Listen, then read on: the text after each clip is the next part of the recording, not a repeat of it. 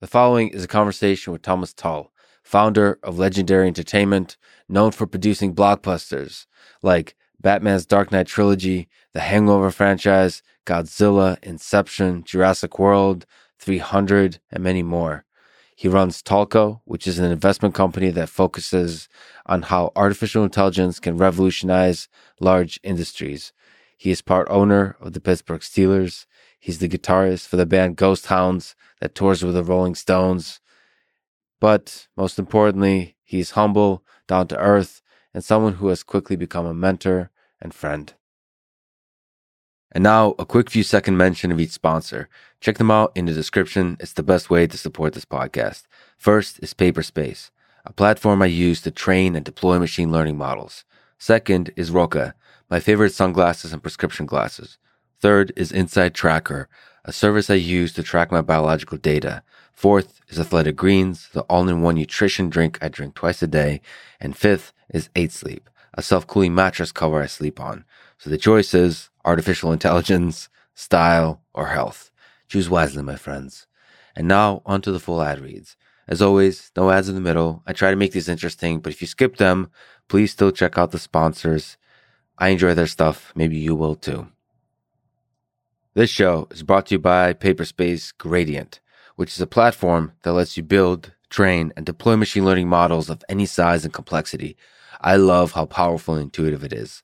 I've been doing a lot more machine learning recently, and I've been really wanting to release code so that people can use it for educational purposes. So I would definitely use Paperspace for the couple of machine learning experiments that I'm doing and use those notebooks to then release it so others can follow along as well for the upcoming videos that I have on the machine learning side. Fast AI, of course, I highly recommend, run by Jeremy Howard. He's brilliant. I love him as an educator and as a researcher. I'm really excited about what they're calling Workflows, which provides a way to automate machine learning pipelines on top of Gradient compute infrastructure. It makes it really easy to build production apps because all the orchestration is reduced to a simple YAML file, which is a configuration file. To give Gradient a try, visit gradient.run/Lex and use the sign up link there. You'll get $15 in free credit, which you can use to power your next machine learning application. That's gradient.run/Lex. This show is also brought to you by Roka, the makers of glasses and sunglasses that I love wearing for their design, feel, and innovation on material, optics, and grip. Roka was started by 2 All-American swimmers from Stanford, and it was born out of an obsession with performance. 2 words I love, obsession and performance.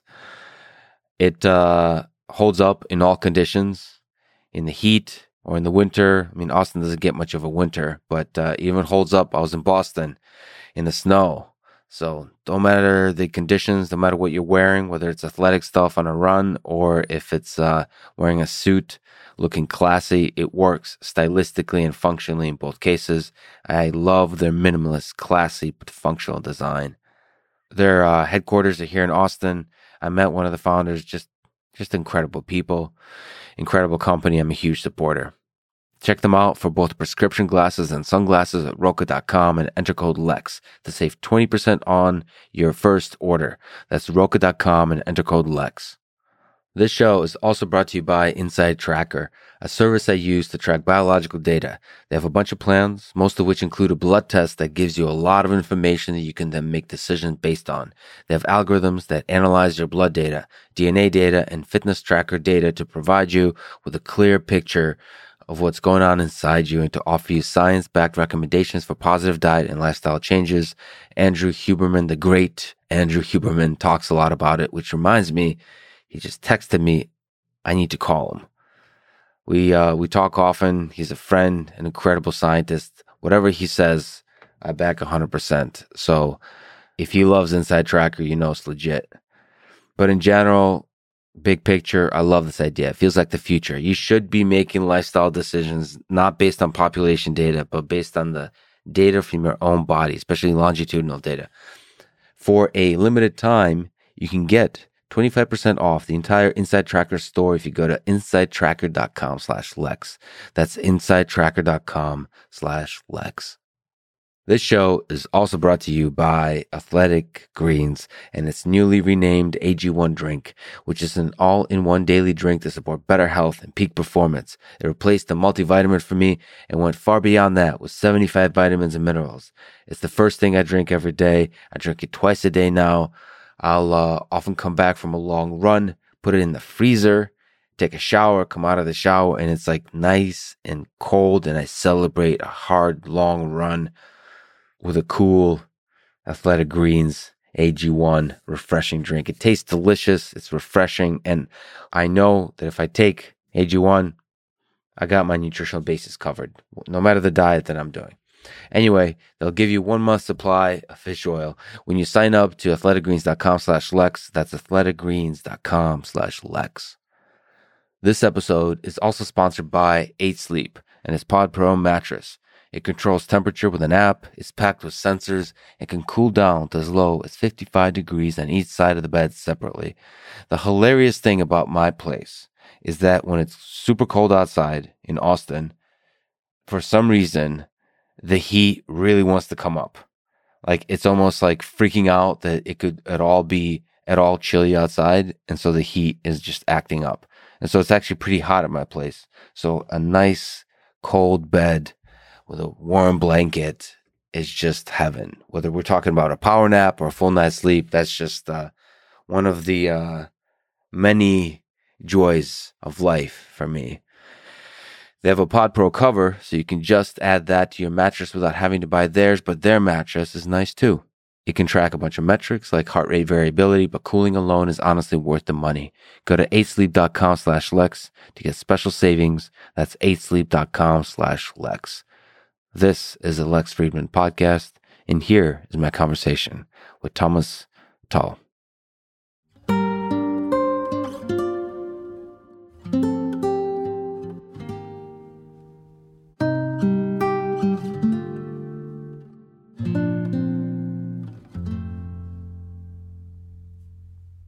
In 2004, you founded Legendary Entertainment, known for producing blockbusters like Batman's Dark Knight trilogy. That includes Batman Begins, Dark Knight, and Dark Knight Rises. The Hangover franchise, Godzilla, Inception, Jurassic World, 300, and the list goes on. It's just some of the biggest movies in history. What does it take to make an epic movie like that? Or what does it take to make it happen from start to finish? Well, look, I've been enamored with movies since I was a kid as a fan, and I think what you need is to be able to tell a great story. And if you're going to tell a great story, you need a great director. You got to start with a fantastic script that, you know, is able to take some of these iconic characters that we did and put your own stamp on it while still respecting the mythology. And I had zero experience in movies and television before I started Legendary, so it was a very interesting trip. Total luck that we had the opportunity to make 5 movies at the time with Chris Nolan, who turned out to be one of the greatest filmmakers of all time. But it's each one is its own little startup company, and I don't think there's any formula to get there. But I know that if you don't have a great director and a great script, if you don't have that foundation, it's hard to pull off. Who's the CEO of that little startup company? Is it the director? Who would you say kind of defines the success or the failure of a movie?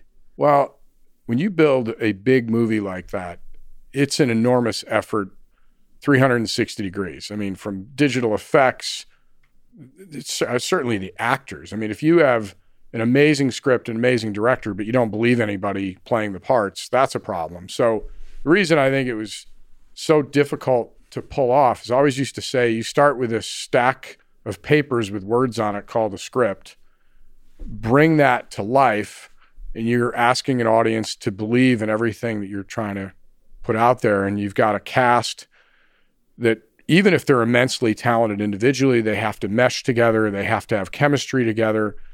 And, you know, the director is kind of the general on the battlefield, but if you have a strong producer who's very hands-on, but it truly, to me, is each one had its own story and its own sort of how it came to be and why it worked or didn't work. So you said you were new to the industry, but you did a lot of revolutionary things with Legendary. So at that time and now, what is the good, the bad, and the ugly of the business of filmmaking? What are some interesting holes that you were able to, or like problems that you were able to fix? What problems still exist that can still be solved? Well, look, the business has changed so radically since 2004. When I started Legendary, DVDs were still a cash cow. So, that's how far things have come. But I would say a couple of things. The reason that I started it from a business perspective was at the time it was a $30 billion industry, and there was no institutional capital around the movie business. And I was fascinated by that because almost every other category that you look at of that size has institutional capital, private equity, et cetera, as kind of a cottage industry set up around it. And I was perplexed and fascinated that didn't occur. And the way the movie business worked was unlike any business I'd ever looked at before. So after kind of convincing myself that you could actually make money if you were disciplined and had the right approach, went out, raised the money from the capital markets, which was Herculean, still maybe the hardest thing I've ever done in my career, to walk around and say, look, I have no experience. I've never done this before, but, And the second thing, being very fortunate at the time, was able to partner up with Warner Brothers. Warner's at the time was run by a man named Alan Horn, who besides being creative is also a Harvard MBA. So really understood what I wanted to do. And Alan, was just an absolute gentleman, someone that I still look up to this day. After Warner Brothers, he went and ran Disney with their run, between Marvel and Star Wars and everything. And so between Alan being responsible for Harry Potter, the Dark Knight stuff, and then on to all the Disney stuff, he probably had as great a career as anyone I've ever heard of in the movie business. So my first focus was around sort of two concepts: global, worldwide, large tentpole films and franchises, and then the business aspect of bringing long-term institutional capital to bear. I'm going to ask you dumb questions, which is part of the style, I guess. Okay. But just for people who don't know, including me, what is institutional? What is capital? What is institutional capital? What is equity? What is private equity? Got it. Okay.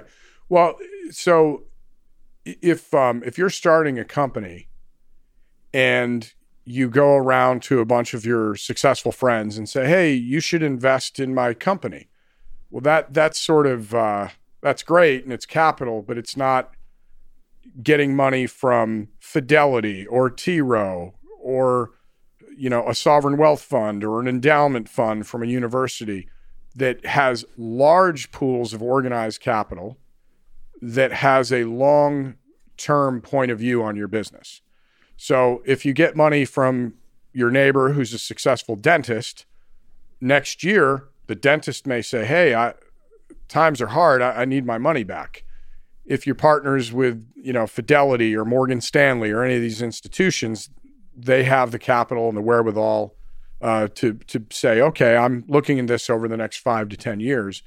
And I thought there was an opportunity to bring that type of capital to the movie business, to be patient. And the benefit of that patient, so it's long term, you have to deal with fewer parties and they would do much larger investments. So yeah. What are the benefits? What are the sort of the challenges of that kind of investment? Well, I think the benefits in some ways are they're professionals who are largely dispassionate, right? It's like, look, if you're hitting the numbers you told me and you're hitting your plan, great. And the other thing that always was interesting to me about the movie business is if I'm investing in an artificial intelligence company or a chipset company or something like that, a lot of the institutions don't have the technical expertise to really, truly grasp what's being done. So they don't, other than good business practices, they're not offering every little opinion. The movies and television are completely approachable, meaning everybody has an opinion. So, whether it's, I think you guys chose the wrong actor for that, or why did you do that movie? So it invites a lot more sort of second guessing and things like that. So that was always one of the idiosyncrasies of the business that I thought was, was interesting.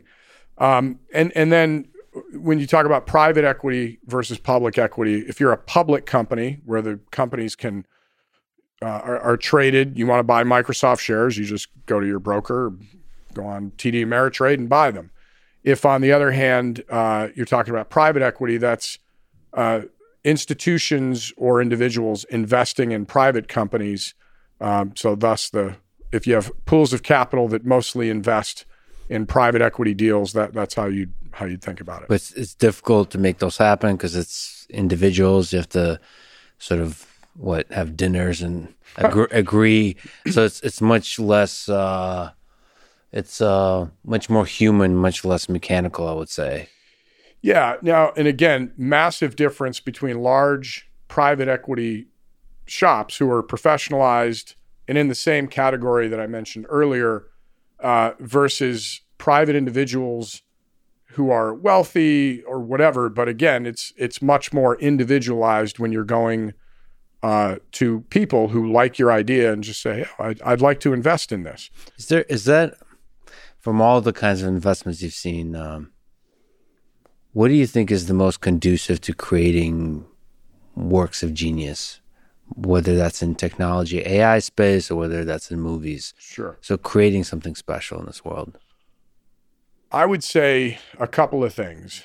Enough money that whatever endeavor you're going into, that you're not so nervous about the edges, right? If I have $100 to spend and I think I can create a perpetual motion machine or something for $104, I can't do it because they're all over me about the budget. So I would say making sure that you have enough capital, making sure that capital is patient enough so that it's, if you're going to do things that are extraordinary, it takes some time, and you're going to break stuff, right? You're going to make mistakes. You're going to have a whole bunch of film on the cutting room floor, so to speak, or if you're in the lab, you're going to have a whole bunch of broken stuff.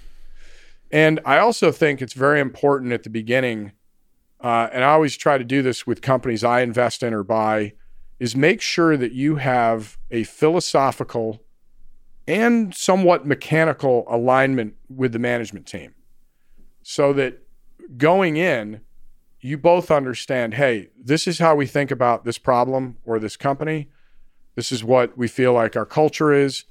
This is what our goal is. And these are the metrics by which we'll agree to measure them by. Because if you don't have that shared, hey, we're going to take this journey, then I think that's where people get upset, disappointed, et cetera. What about, this is a weird question, but constraints? So this is both for filmmaking and investment. Do you think more money is always better? No. So I like constraints a lot. It's like constraints and almost like a desperation, and deadlines are catalysts for creativity, for productivity, for sort of innovation. So can you kind of speak to that? Sure. As an investor, as a creator, like what's the right balance here? Well, I think if you're focused on a particular problem or a company or a thesis, is if you have that focus and you feel like I have unlimited resources or renewable resources, so there's no leverage in the situation, right? There's no, if I fail at this, I'll just go get more money, right? I'll just go, I think that's a hard way to be resilient. And to think of new ways to solve problems. So I think capitalizing things just, to the nth degree does create some problems. So I think there's that perfect blend of don't starve the oxygen to the point where you make short-term decisions or non-strategic or thoughtful decisions because you got to pay the rent. And on the other hand, you can't have it be like this, everlasting gobstopper of, whatever you want, we'll just keep flowing the cash, because that doesn't create any friction points that I think do result in works of genius, in things that that are transformative. And one of the things that is interesting to me about society sort of writ large is, I think that when you go through hard times and you have to do things that are uncomfortable and you don't want to do them because you're tired, that in some ways builds up that you're comfortable being uncomfortable muscle. And I sometimes think we're losing that a little bit. And you can't sort of paint with a wide brush, but that's one of the things that I kind of observe and hope that we don't go that way. I do think challenge and discomfort are a kind of gift, because like overcoming that, it's like from every perspective. From a human perspective, it's a source of happiness and fulfillment, overcoming challenge. But from a business perspective, I see, like, if something is really difficult, to me, it's also a sign that many others would fail at this point. So, like, it's a feature. It's nice that something is difficult. When people tell you that something is impossible, I love that, because it's like, all right, well, then that's what a lot of people will believe. And then that gives you an opportunity to be the person who shows it's not impossible. And of course, you might be wrong, but if you're not wrong, you have the opportunity to stand out. So going through that hardship, taking those big risks, is going to really pay off. So it's like discomfort is a feature, not a bug, of both personal life. It's just good for life, but for business, it seems like just good business sense. If something is hard, it's probably a good idea to do that. Yeah. Because most others will fail. Fun question. I don't know if you can answer this, but what's the most expensive movie you were involved with to make, and why was it? You don't have to say numbers, but like, is something stand out as being exceptionally expensive, and why is it expensive? I think Jurassic World was pretty expensive. Nice. Worked out great. That's an epic film, by the way. It's one of my favorites. They just did an amazing job. And frankly, the crazy thing about my life is all the stuff that I loved as a kid somehow came full circle back into my adult life. And having the opportunity while I was out there to develop a friendship with Steven Spielberg, and then have my name on the same film as Steven Spielberg. I mean, that was pretty surreal. So that was an expensive film. Dark Knight Rises was an expensive film. But again, to me, there's a difference between expensive and irresponsible, and expensive because the vision warranted, and it turned out financially it certainly did. Yeah, with Jurassic World, I can't even imagine having those meetings, because like you have to create so much, and so much of it is obviously not real. You can't bring dinosaurs in it. Yeah. Is that where a lot of the cost is in the computer side of things?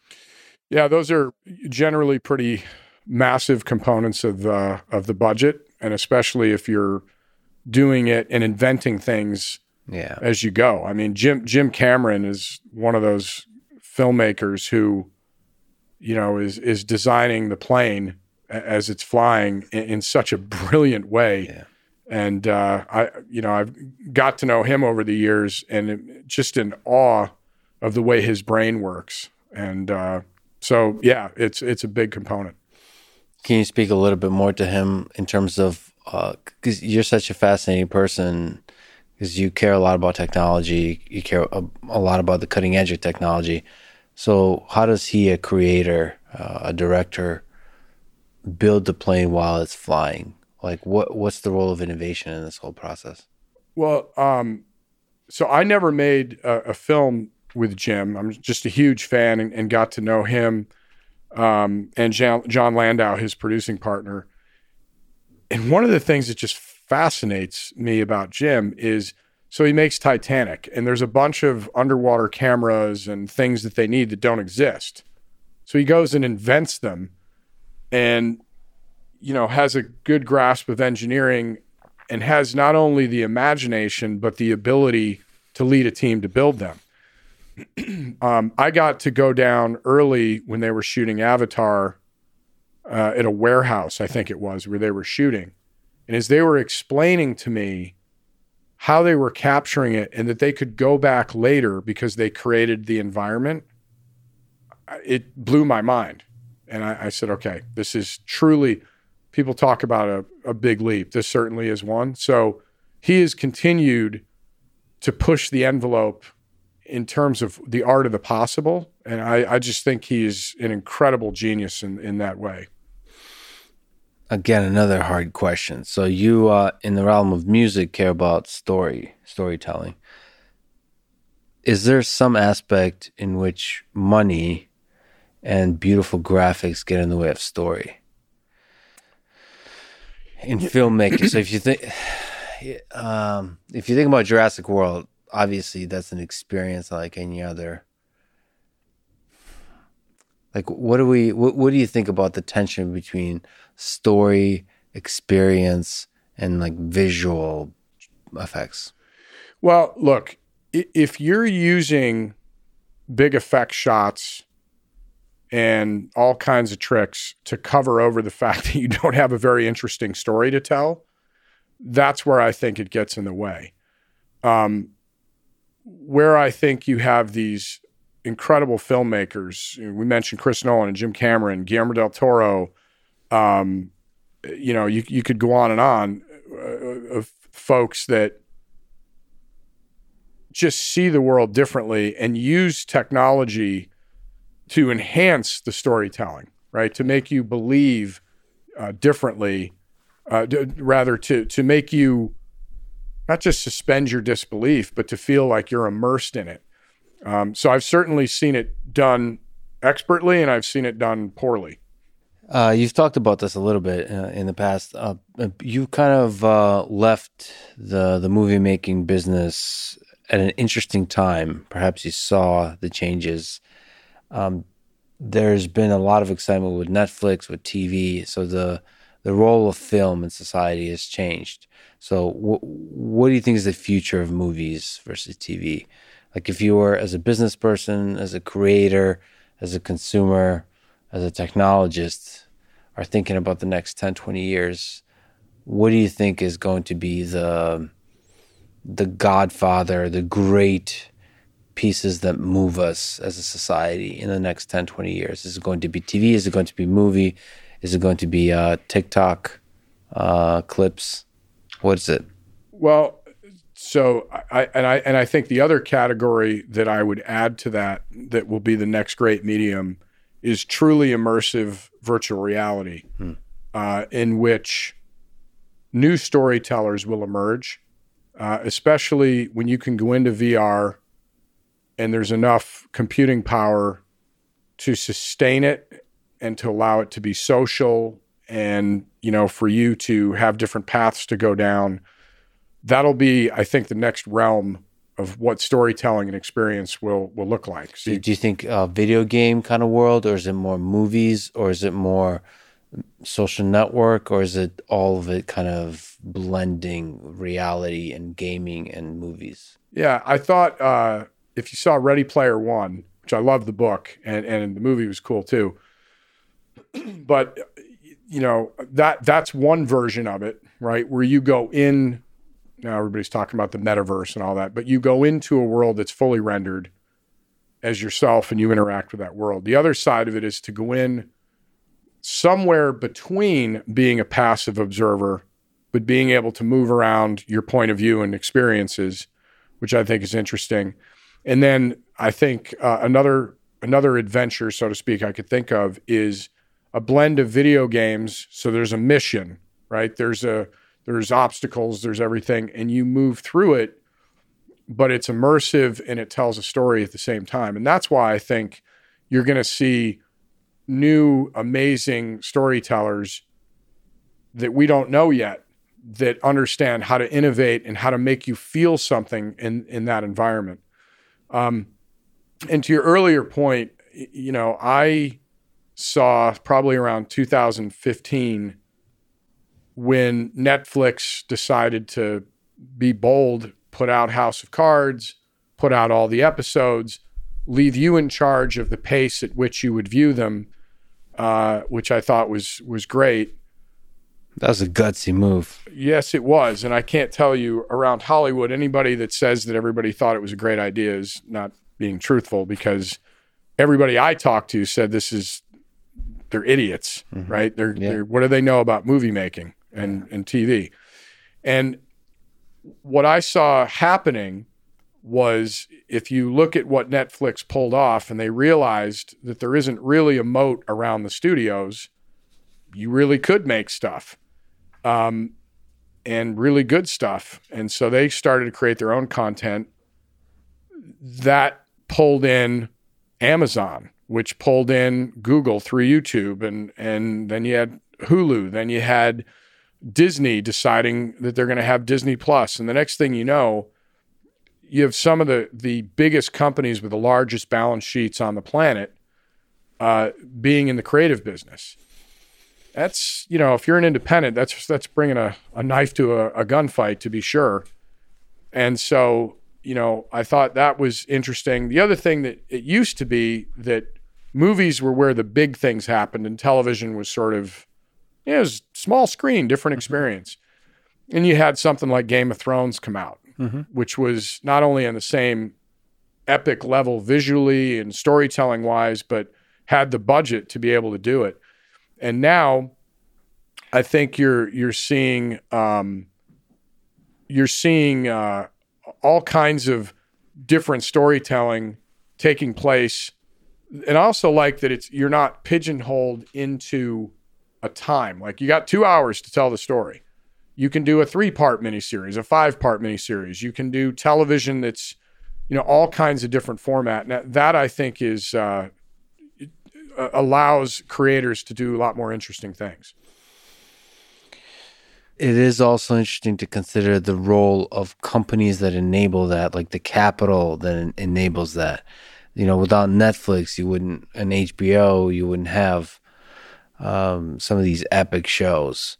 And so if we're thinking about the virtual reality world that you're talking about, it's interesting to consider who will enable that. Now, like you said, Facebook is talking about Meta and Metaverse, but it's unclear that just having money is enough. Netflix did a lot of really revolutionary stuff. There's Amazon has money. There's a lot of companies that have money that don't quite do as good of a job yet at enabling creators of creating revolutionary new content that changes the whole industry. And that's probably going to be the case with virtual reality. There is a lot of money needed to enable experiences, like in terms of compute infrastructure. There needs to be a huge amount of money there, but you also need to somehow give freedom to creators to have fun, to do their best work, and at the same time, like, provide the perfect amount of constraints, all of that together. Like, however Netflix makes it happen, they do a pretty good job, because it's a very constrained platform. But yet, all the creators I've ever talked to, comedians and so on, that work with Netflix are really happy because they feel free to create their work. Yeah, and I think a lot of times, companies are a letterhead, but it boils down to the people. Yeah. And I think I've known Ted Sarandos a long time, who ran the studio at Netflix and now took over for Reed, running the company. But Ted, very smart, talented guy, and understood early how to cultivate talent and relationships with talent, which is important. When you're dealing with creative people, their motivations and their goals are not always the same, right? They're not always capitalistic, right? And so in terms of being able to communicate with creative people that are not always A to B to C is a talent. And so I think they did a great job. Ted did a great job with that early. But I think that you're going to see different formats. I don't think, going to a theater to see a massive movie on that screen in that format is a fundamentally different experience. Yeah. And I think you're going to find movies, my old shop, Legendary, just put out Dune, which I thought was phenomenal. When we secured the rights to Dune years ago, I was over the moon because I love the book. I love the entire world that is Dune. And that's a movie that I think you see on the big screen. I think when Avatar 2 comes out, I want to see that on a big screen. But I think you're going to see a ton of content is obviously being produced, and it's not all going to go to a theater-going experience. So you're going to see, I think, different versions of this over the next 5 to 10 years. In case James Cameron is listening to this, so he officially agreed to talk at the time of on this podcast at the time of Avatar 2 release. I'm just holding you to that in this recorded conversation. Also, just super excited, both the movie and the director. There's something special about movies. You know, they win Oscars. They're historic in nature. There's something about TV shows, even when they're epic like Game of Thrones, that they're forgotten much quicker in history. I don't know. Maybe that's because we haven't had enough of them. But, the De Niro performances and, the Scorsese films, all the great films that kind of we think of throughout the generations that define generations are films. Is that just old school thinking? Is that always going to be the case? I mean, look, to me, going in a darkened theater with a bunch of strangers and the lights go down and you go on this journey, there is something special and magical about that. And I think movies have been a part of our cultural fabric forever. And for some reason, Hollywood and America was, uniquely positioned to do a great job with it, right? And not that there aren't great foreign movies, but far and away, American movies, dominate not only the world market, but, and so whatever it is that we do well or Hollywood does well, there's something in the water apparently. But I agree that I love movies and I will, for the rest of my days. It's interesting how creators can move back and forth now as well. That used to be a complete no-no. You're either a movie guy or you're a person or or you're a TV director, and that's that. But those lines have completely blurred. And they're also blurring. I mean, they're blurring all kinds of lines. Like they're moving to TikTok and Instagram, and I know right now it seems ridiculous to consider that these 1 minute things could be considered even in the same realm creatively as a film, but maybe that changes over time too. Maybe experiences can completely become fluid in terms of their size, as long as they have some deep, lasting impact on you as a human being, as a consumer. Look, to me, the whole thing is about either the moving image or even sometimes a picture will bring out an emotion, a reaction, something. So, short form is harder because you have less time to set things up and all that. But I'm sure there will be short videos and creators that come up with things. And if a moving image can get a reaction out of you and make you feel a certain way and stay with you or inspire you, well, that to me is just the next evolution of whatever it's going to be between humans and cameras, et cetera. See, I think that's why we've talked offline about this. That's why I love robots, is I think there's certain things in the short form with robots that immediately can bring out a feeling in people. There's something about our consideration of our own intelligence, of our own consciousness, of all the fears and hopes and the beautiful things about human nature, the dark things about human nature that somehow, especially Lego robots, bring out. Because we have both a fear and excitement towards that. Are these going to be our overlords, our gods that overtake humanity? Are these going to be things like horses or something like that, something that empower humanity. Like you don't know what to make sense of it. Sure. That's why they're super exciting. Yeah, I agree. Speaking of robots in film, you've gone into traditional industries and disrupted them quite a few times. Is there a system for deciding which industry is ripe for disruption? When you look at the world and see what are the big problems you would like to solve, do you have a system of how you see which problems to solve? How do you look at the world? Yeah, well, on the business side of that, so I have a holding company called Tulco, very imaginatively named. And part of that is literally every name ever is now taken, registered and all that stuff.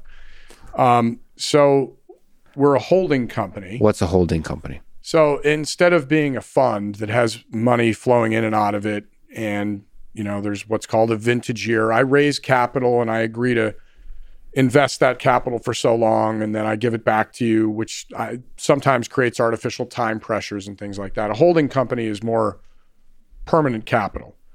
So the idea was behind Tulco was to buy almost always whole companies or majority stakes with great management teams in spaces that did not traditionally have a lot of innovation.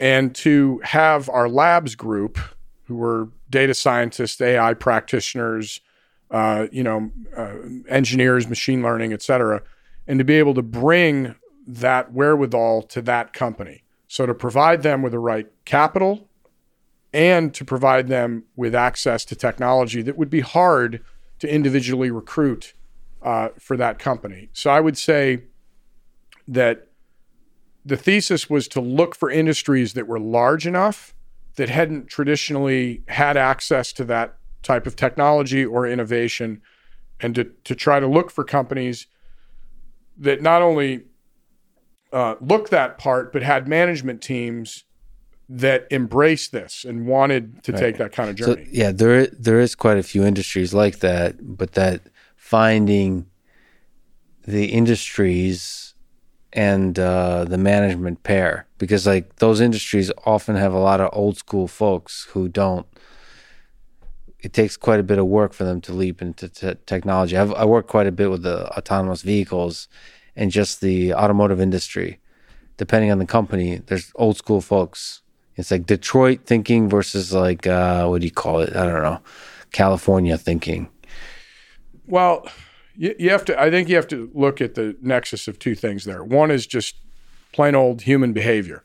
If I am uncomfortable, and this isn't a comfort zone for me, and it's not something I have as a field of expertise, I'm going to shy away from that. Right. Especially if I'm successful and I feel good about myself, and it's a big successful company or person or whatever it might be.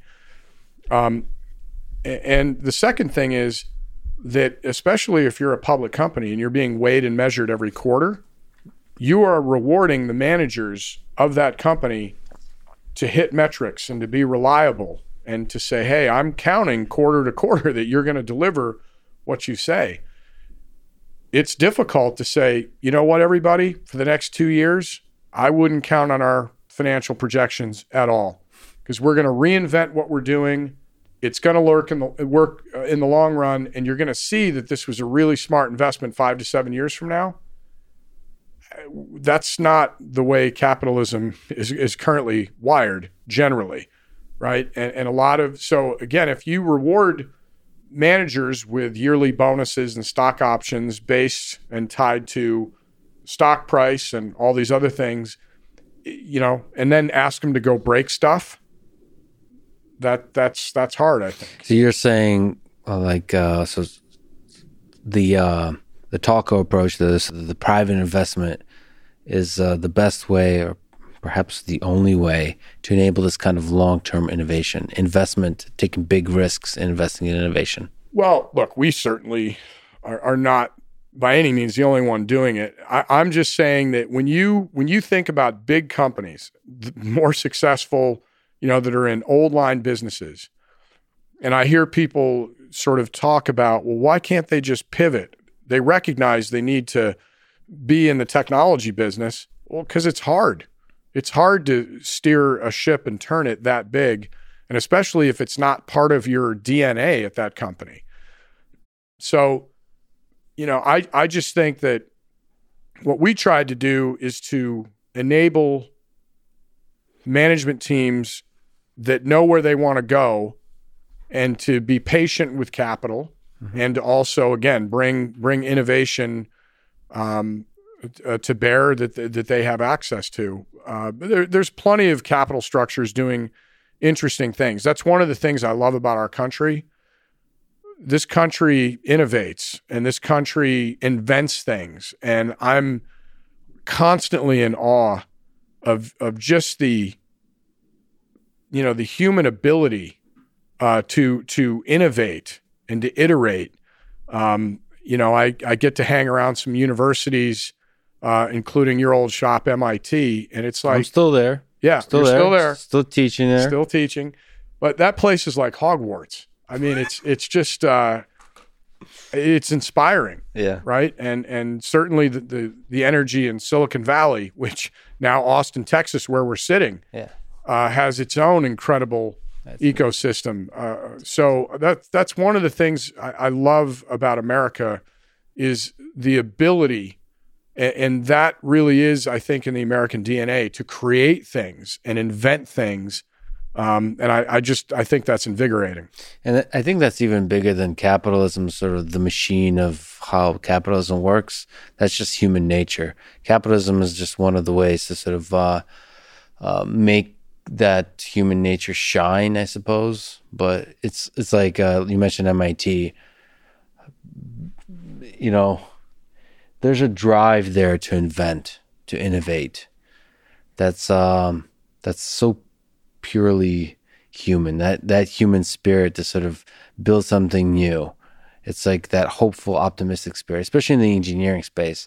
Like if you pay attention to the internet, like Twitter and all that kind of stuff, intellectuals and so on, there's a cynicism to when we talk about stuff, but there's an optimism to when we do stuff. And the doing part, when you actually build things, especially, like you care a lot about manufacturing too. Like you actually build physical products, that's where we truly shine. Yeah, no question about it. And I'm passionate about our country making stuff again, right? Doing our own manufacturing, and making sure that we don't lose the ability not just to create things intellectually and do the world's greatest blueprints, but actually make things here. Actual factories. Yeah, that's exactly right. How do we do that? How do we bring more manufacturing to the United States? Well, there's a company that I have a big personal investment in called Rebuild, with some folks that all went through the MIT school years ago. There's a good friend of mine named Jeff Wilkie who used to be at Amazon, and we all felt the same way that, America needed to make sure that it didn't lose its edge in that way. So it's a company that invests in American high-tech manufacturing. And I think the way that we do that is provide capital, provide training. To me, this is also fertile ground for good, sustainable, high-paying jobs. And we have to make it economically feasible to do that again here in this country, and not to say to companies that again are being weighed and measured quarter by quarter, hey, this is 3 times as expensive to do it here, but you should do it here. We need to innovate, and we need to create processes and companies and opportunity that balance that equation. And I think as we saw during the pandemic, I don't think in this day and age you can be an isolationist. That doesn't make any sense to me. But being self-reliant and self-determinant and making sure that you are never in a position as a nation that we can't do basic things because we're relying on supply chain in other countries. And whether it's, we're not friends anymore, or a natural disaster or a virus or something pops up, I think those are costs of doing business that we have to put into the calculus of being able to make things here. There's an extremely high cost to making supply chain resilient that we really have to consider. And if you really consider that cost, it makes a lot of sense to invest, especially long-term, in building up manufacturing in a way where like you're making most of the stuff in one place, sort of bringing it all, not all, but as much in as possible, and building it almost like from scratch here in the United States. I mean, I guess your thought is with innovation, it's possible to sort of revolutionize the way we do manufacturing. So reduce the amount of supply chain stuff and like build stuff from scratch, like do high tech manufacturing. So like optimize all aspects of the manufacturing, all that kind of stuff. Yeah. And I think where technology is the most efficient is the human machine interface, right? It's not let's automate everything and have nobody work anywhere. I for a long time, that's neither feasible nor desirable. But where we can enhance jobs and make that interface immensely productive with the right training and so forth, I think that's a worthwhile endeavor and something that's going to be important to our country. Yeah, I mean, you know who you're talking to. I love human-robot interaction, human-machine interaction, human-AI interaction. So what do you think is the role of robotics in this high-tech manufacturing? Sort of like industrial robots, robotic arms, all that kind of stuff, or even more complicated kind of robots. What do you think is the role of robotics? What do you think is the role of AI in this manufacturing future you're thinking about? Well, robotics to me is an extremely exciting field. I don't have the same expertise that you do. I have an adjacency, but not the depth of knowledge. Have never really delved deeply into it or made investments in it. But I think what's exciting about it is everything from doing jobs that are very dangerous for humans, enhancing the human experience. When you look at really repetitive labor, things that, you know, it might take away a job, but is it a good job for that person? Is, you know, spending 30 years doing something highly repetitious, is that a good experience in life? So I think, and then when you think about everything from military applications, rescue, we're already seeing a bunch of those things. And then just lastly, when you talk about that human interaction with robots, when you start to have the combination, so you have some level of intelligence and interaction, I mean, that's why we always love the droids in Star Wars, right? I mean, it's exciting. It captures the imagination. And I think, look, many hours have been spent on debating artificial intelligence and the ramifications if things go sideways and so forth. And I think those are all, those are appropriate conversations to be having. AI is happening. I think it's actually happening slower than most people realize, because there are tasks that humans do every minute of every day standing up without losing your sense of balance. I mean, these are really hard things, but I think there's enough investment both in private industry as well as nation states now on artificial intelligence that it is coming. So both in the software space, in the digital space, and in the physical space. So we talked about manufacturing. So industrial robotics is very true that even in the factory, even the tasks that you think are pretty basic, the amount of small intuitive decisions that humans make is quite incredible. So we have to be kind of explicit about saying which tasks are actually really hard and humans are just really good at them. And so on the flip side, in the digital space, with social networks, with recommender systems, with all kinds of personal assistance in terms of voice-based AI systems, all of that. There's opportunities there to find niches where AI can really have a transformative effect. I think one of the places that really haven't. This is where, like, you're worried to say stupid things, but I believe this very much, that when we have AI systems in the home currently, you have somebody like Alexa and Google Home and so on. They're kind of very basic servants. They tell you about the weather. They can play some music. They can turn the lights on and off, all the kind of like smart home stuff. I think there's a lot of value in systems that form relationships with us in the way that pets do, dogs and cats. I don't know, cats, just for people who have cats don't care about you. They really don't. They don't form any kind of relationship. I don't know why you have a relationship with them. It's one way. Anyway, sorry to throw some shade. I'm just kidding, by the way. That's a basic kind of connection you have with another living being.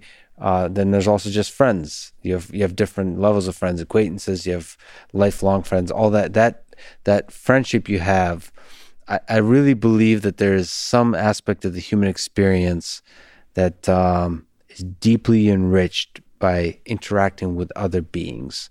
And for systems, computing systems, artificial intelligence systems in our world, to have the capability to engage in some of that, I think, is not just an opportunity to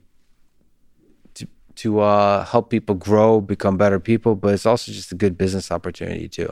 And that hasn't really been explored enough. So that to me is really, that's a whole exciting space that I think will enable better industrial robotics. It will empower a better Facebook or a better social network, a competitor to Facebook that overthrows Facebook. So it'll create better technologies that currently don't have that human-robot interaction touch. So I don't know. That's super exciting to me. But that has to deal with the mess of human nature. The reason that most robotics people and AI people stay away from humans, they stay away from the human-robot interaction problem, is because humans are complicated. They're messy. They're hard to control. They're hard to predict stuff about. They're hard to make sense of or like test repeatedly, because one human can be drastically different from another human. And so to deal with that as a robotics problem is super hard. And so one of the questions is, which problems can you remove the human from consideration when you're trying to solve the problem? So like Elon Musk is an example of somebody who believes autonomous driving, we can remove the human from consideration. We could solve autonomous driving as a robotics problem. It's stay in the lane.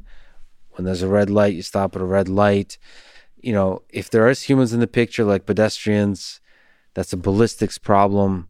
It's just treat them as a moving object that has with like 90% probability keeps moving in the way they were in the past few seconds, with some smaller probability they might stop or turn. Like, just do some basic models about them and you'll be able to do just fine. So I tend to believe that even driving has to consider the full messiness of humans. The dance, the game theoretic dance of chicken that we all do when we jaywalk. We look at the car. That driver doesn't have the guts to murder me, so I'm going to walk in front of it and not look at the car. We do that kind of dance, and AI systems need to be able to play, do that kind of dance. In Talco, there's the labs, so there's a data science component, there's an AI component. So how do they go into a company and help revolutionize that industry? Well, there's different examples. So one of our companies, Figs, makes healthcare workwear, started by these two brilliant women. And, early days helping to build the platform and recruit and make sure that the everything that we did at the company embraced technology. And at the same time, they were obsessive about their customer, which is, doctors, nurses, healthcare workers who are putting it on the line every day, and obsessive about their product. And when you have those two things come together, you get the result that that we did at Figs. We have a company called Acrisure, which its AI lab and base is down here in Austin, Texas. It was one of the largest insurance brokers in the world. And, we did a deal with them and sold some of our insurance holdings that was completely AI driven. And in that case, you basically put the team inside the company, right? Because it's a massive company and we've gone into all kinds of things. So it just depends on the different situations. But the biggest thing was just to make sure whatever the company needed, they had access to the talent. Sometimes we'd build it. Sometimes we'd help recruit for it. You know how in technology, it's whatever works, right? There's no one way to do things. Well, Acrisure is really interesting as an example. So insurance is a fascinating space. It seems like very ripe still for disruption across the board. So it seems like a lot of the disruption has to do with like almost the first dumb step of we've been using mostly paper. Like it's not digitized.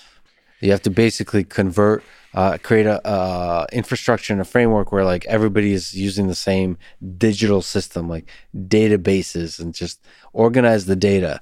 That it seems like that's a huge leap that basically can revolutionize major industries that still hasn't been done. Insurance is obviously the great example of that. And one of the things that struck me, the founder CEO of Acrisure is a guy named Greg Williams. They're out of Grand Rapids, Michigan. And as we were looking at expanding our footprint in insurance, I met with a lot of insurance executives. And they would talk about technology, but Greg truly understood the power of what would happen across actuarial sciences, predictive analytics, and using machine learning to really run every aspect of your business, and then automating a lot of the back office tedious steps. And as you said, one of the things that was great for us, they already had a data collection system and department, so it was much easier to pivot. I'm very excited about the future of that company. It's they're doing some pretty innovative, groundbreaking things, and those are the things that I like doing. Right? Is that yes, I want to make money.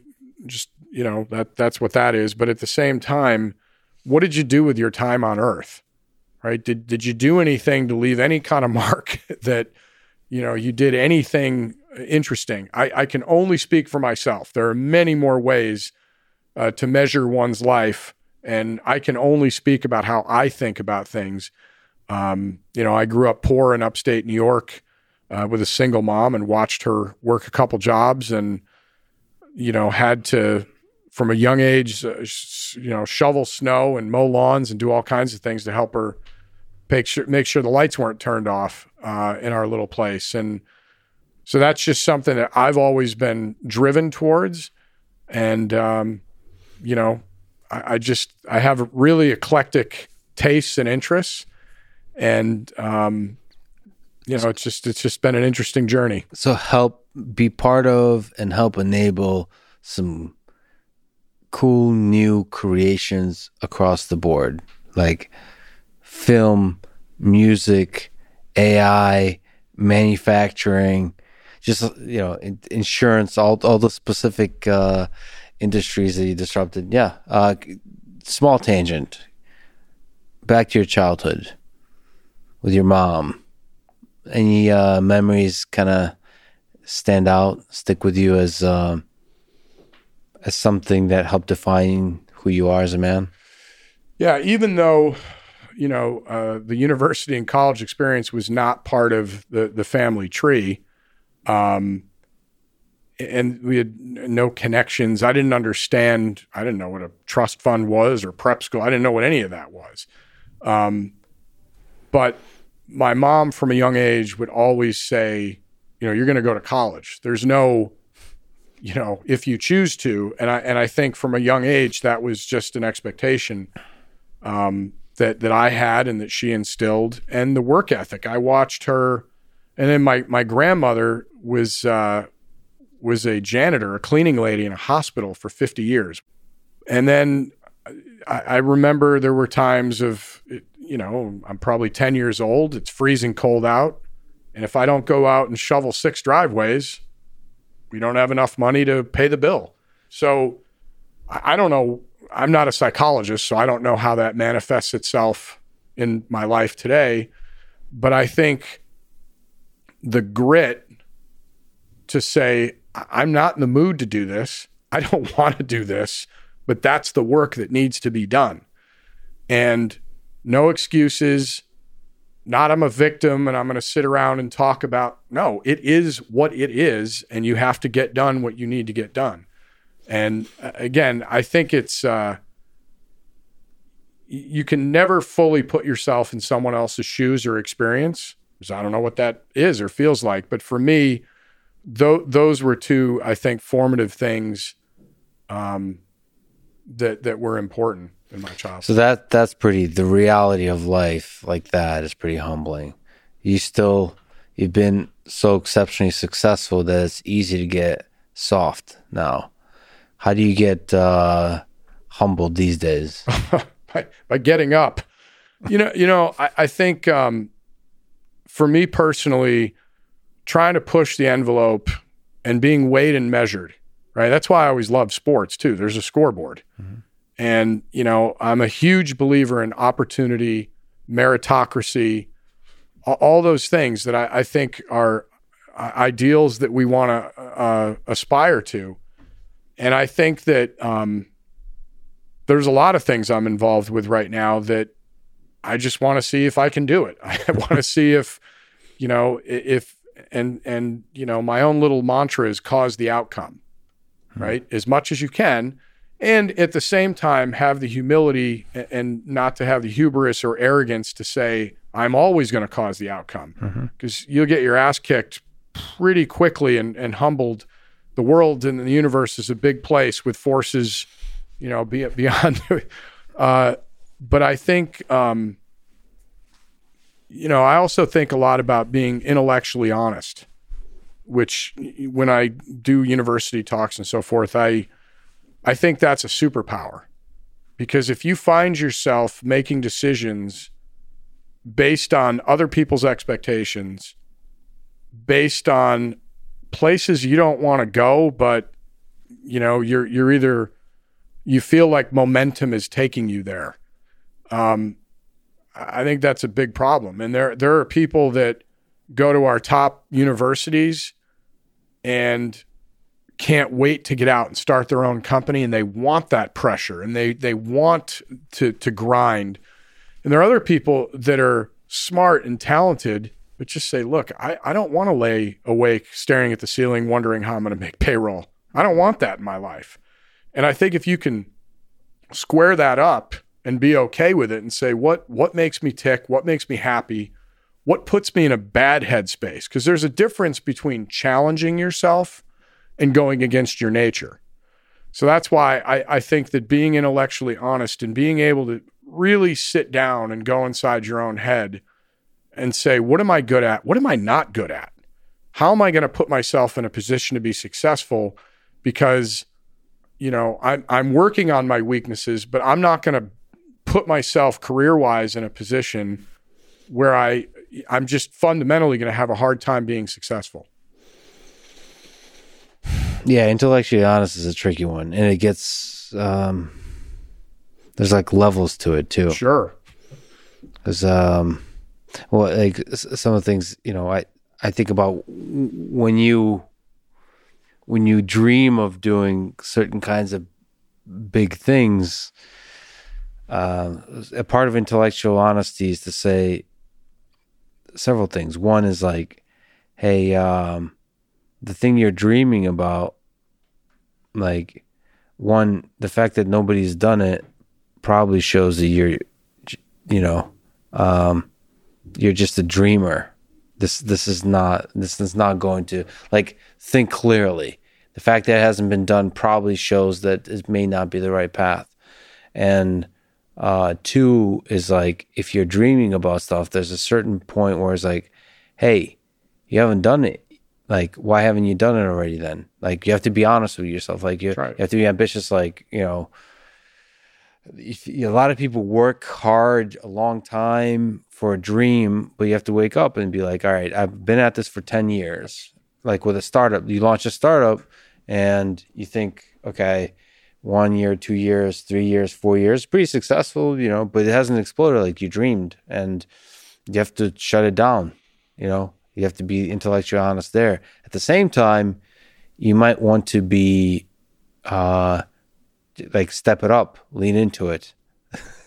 Say almost like the flip side of like intellectual honesty is like maddening ambition of just saying, fuck it, I'm going to go all in. But that is a kind of intellectual honesty, saying like, the big problem here is I've been kind of doing too many things. Maybe with this dream, you have to go all in on it. All those kinds of things. I mean, this is human experience. It's complicated.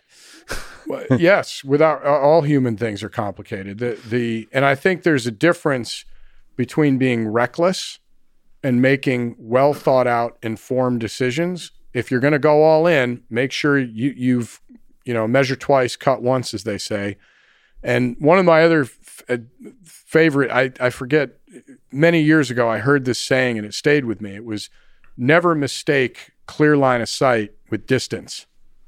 And, so I think that the key, whether you're starting a business or you're thinking about leaving the company you're at and starting a business or just leaving for another job, any of these things is as much as you can, right? And psychologists, I think, would tell us it's hard to be self-aware completely, right? That's the rub, that if we were all completely self-aware of everything that we did and strengths and weaknesses, it'd be a different world.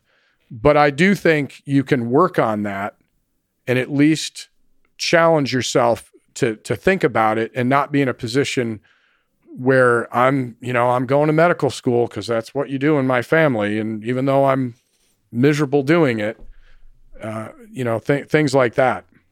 So definitely you don't want to be sort of, because you don't think, fall victim to conformity. They just go on doing the same thing over and over. That's right. But at the same time, there is measure twice and cut once.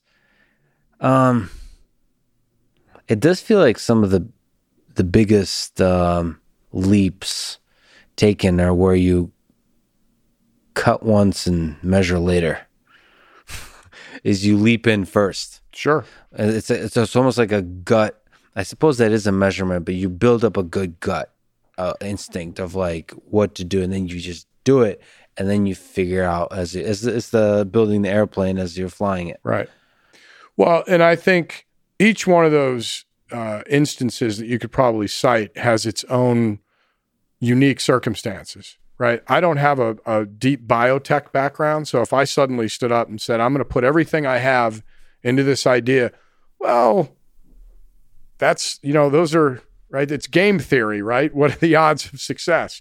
If on the other hand, you're brilliant in your field, or you've seen some opportunity that you think is wide open and you're going to go for it and break stuff, that's great. You just want to wait. To me, always say like, how crazy is this on the spectrum of, do I have any expertise? What is the downside if I fail? Right? If you're at a certain point in life with young children and you got a mortgage and whatever else, that is one circumstance versus I just got out of Stanford or I just got out of whatever and I'm going to go for it. It's just the whole thing, right? It is complex, as you point out. And sometimes you just want to have the right matrix in your head of decision-making process to try to arrive at the right place. And even if you get close, that's where I think you say, you know what, the hell with it. I'm doing this. Yeah. Yeah. I do want to ask you about one specific idea that sounds super fascinating that you're involved with recently. You led the $50 million seed round for a company called Colossal. that is focused on de-extinction. This is funny relative to our connection and conversation about Jurassic World. They're seeking to restore lost ecosystems and use gene editing to restore the woolly mammoth to the Arctic tundra. How are they going to do that? Well, I met this fascinating guy at Harvard named George Church 5-6 years ago, and found him to be incredibly smart, have an imagination, and he partnered up with a guy named Ben Lamb, who's an entrepreneur. And basically, the press, and to me, the imaginative, like you're capturing my imagination by telling me you're going to bring back the woolly mammoth and other extinct animals. And we'll see where that road leads. I was more interested in an investor in the things that they're working through around understanding genes in proteins and CRISPR and all these other things, because being adjacent to George Church and his team as these things unfold over the next decade, I thought was the right thing to do. So people are important here, just like investing in people and seeing what the hell they come up with. Absolutely. I mean, you can look through history, and great things are done by great people, right? And companies, they end up over time becoming a logo and immediately what you think of them. But they started out with a person, with an idea, and a team that cultivated that and made that happen. And I think there are certain folks that are just immensely talented that if you can be around them, and I also know his and his team's ethics in terms of, after spending time talking about where the lines are, people in other countries that, may not have the same process, may not have the same checks and balances, are doing this and pursuing this regardless. So at least I felt like with George and Ben and their teams, they're also very responsible people. Mm-hmm. This is where the human side of things comes into play. I've interacted with a lot of really brilliant people in the technology space where you kind of, there's a lot of ways to feel this out. You can ask them whether they kind of read literature. You can feel out how much they really understand about like human nature here. Like whatever the technology is, when it actually starts to interact with society at scale, like, do they have an understanding or an intuition about how that happens? Some of that requires studying history. Some of that requires like just looking at the worst and best parts and events in human history to understand like, hey, it doesn't always turn out like everybody hoped that technology turns out. And if a person has a depth of understanding about history, about human nature, then I think that's the right person to mess with some of this cutting edge stuff. Yeah, you want Marcus Aurelius with a PhD from MIT. Exactly. You just small tangent, but you mentioned having a conversation with Warren Buffett. You spoke really highly of him as an investor, as a human being. What about him do you admire? What from him? What insights have you drawn from him as a great investor yourself? Well, the afternoon that I got to spend with him, which is something I'll treasure forever. Look, sometimes when you meet people, even that are immensely successful, you may decide that after 20 minutes or a half hour, you were in the right place at the right time, and that's fine. Mm-hmm. There are other people that are clearly different, special, and I don't care if you made them start from zero, would end up in a good place. And so it was an absolute privilege to spend the time with him. And a couple of things that stood out in the conversation. He is incredibly intellectually curious and well-read. And I like how simplistic he likes to keep his thought matrix. Mm-hmm. And then also, instead of trying to outsmart the market, it seems like a simple axiom, but just look, good companies that are led by talented managers that are good businesses over time are going to get there. So I'm not going to day trade. I'm looking for value. And then just on life stuff, he just, and also his ability to take in and then use information, it was incredibly impressive. So I only spent I'd met him before, but I only spent one afternoon with him, but it's, pretty incredible. And one of the things that stuck out to me is we were in the middle of talking about Tulco or investing or how we thought about it. And I said, I'm trying to be smart about. And he stopped me and he said, Charlie Munger, his partner of many years, Charlie and I don't try to think of the smart thing to do. We try to think, what's the dumb thing we could do here? And I kind of laughed and he said, no, I'm dead serious. We think about it from the standpoint of what could we do in this situation that later we would be like, that was a really dumb thing to do. And I actually thought that was, it got in my head. And I still think a lot about that as I'm dissecting problems. So there is that's a kind of long-term thinking. If you just avoid the dumb things, or if you simplify everything, just focus on those simple steps. All it takes is just do that for a long period of time, and you'll be successful. Well, it certainly worked for him. That's all I can say. What about you? You've been a great investor yourself. How do you know when you judge people? So whenever I go to San Francisco, I was thinking of moving to San Francisco. That's why I decided to, after really giving it some thought, talking to people, decided to move to Austin.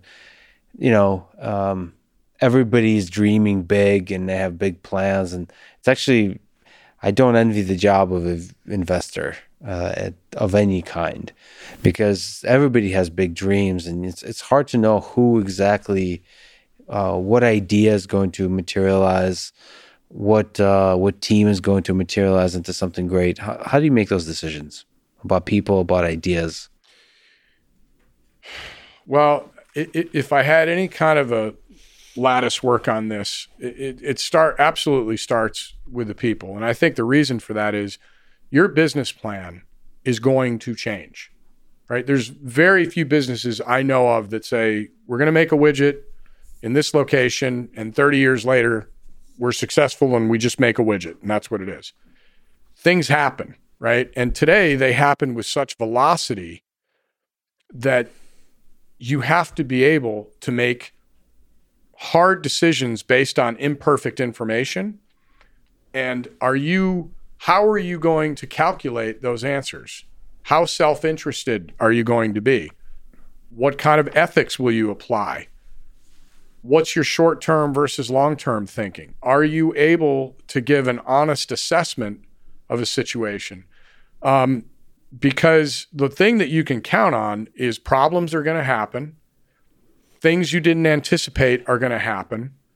How pliable are you, right? How much elasticity is there in your ability to be successful? And I think it's important when you invest in something that you both see, you understand the roadmap ahead and agree to it.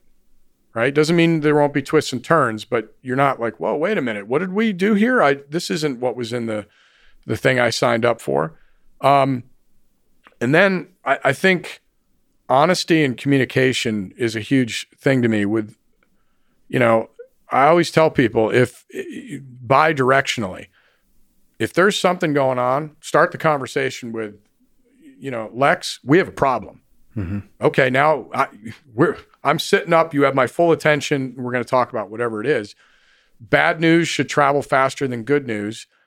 And because it's going to happen, being in business with someone that is going to shoot you straight and sometimes say, I don't know. Yeah. I don't know what the answer is. I got to go figure it out. That I can process a lot better then look, I don't want you mad at me or disappointed, or I can't handle not having success. So we're just going to kick the can. And I think, especially in today's business environment, that's very, very dangerous. So that's a bad sign, not just because it's good to communicate and be honest, but if they're not willing to do that, then it goes back to the intellectual honesty. They're probably not also able to be brutally honest with themselves when they look in the mirror about the direction of the company. Well, look, I wasn't there, so I don't know, but I think if you unpack many situations that turned out negatively, most of the people, whether you're faking lab results, right? You have a biotech company. Everybody's staring at Theranos these days. Do I think in a lot of cases you're either the villain, like you started out saying, I'm going to screw my shareholders over and I'm going to be a liar? That isn't my experience. Most things are little incremental moves that you say, well, we're going to get this right next week, but today we got to make the presentation. So we're going to just tweak things a little bit. That's a slippery slope, right? And so that's why I think from a standpoint of people, you want to go into the foxhole with folks that, understand things are going to happen and I'm going to let you know about them and we're going to try to solve them together. And then just in terms of the idea, I always ask, like, okay, if this company executed the way, that's the other thing that always cracks me up about financials. Whenever somebody pitches you, inevitably they'll say, our projections are really, really conservative. I'm still waiting for somebody to come in and say, look, my projections are wildly optimistic. We'll never hit these numbers, but anyway, it's, if this company did what it says and executes, and does it matter? Yeah. Right? Does it move the needle enough? And what are the things that uniquely position this company to be successful? And you just have to be able to answer, I think, a number of those questions pretty crisply. But at the end of the day, it's still a big risk. So you're just trying 100%. to minimize the risk. Let me jump to another topic. You're an incredible human being that you're involved with this. Your band, Ghost Hounds, is touring with the Rolling Stones. So before we talk about your band, let me ask about that. What's that like, playing with the Rolling Stones? Surreal, just because they're my favorite band of all time. They're, to me, the greatest rock and roll band. It's not even close, of all time. And to share the same stage, to be on tour and to go out and get that energy from the crowd, and every night and come off stage and later when they go on and you hear that iconic, ladies and gentlemen, the Rolling Stones, and then it's incredible. And what's amazing to me about the band, next year will be their 60th anniversary, 60 years. And it's hard to be around anything for that long, but making music and packing stadiums.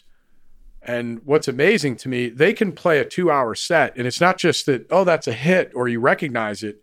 It's like every song is an anthem, right? Yeah. So it's been amazing. We got to play with them in 2019, and when they asked us to do this again, it's just a absolute privilege.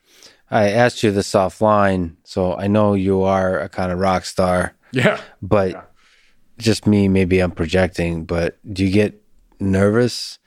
Such a large audience with the Rolling Stones. It feels like there would be a lot of pressure.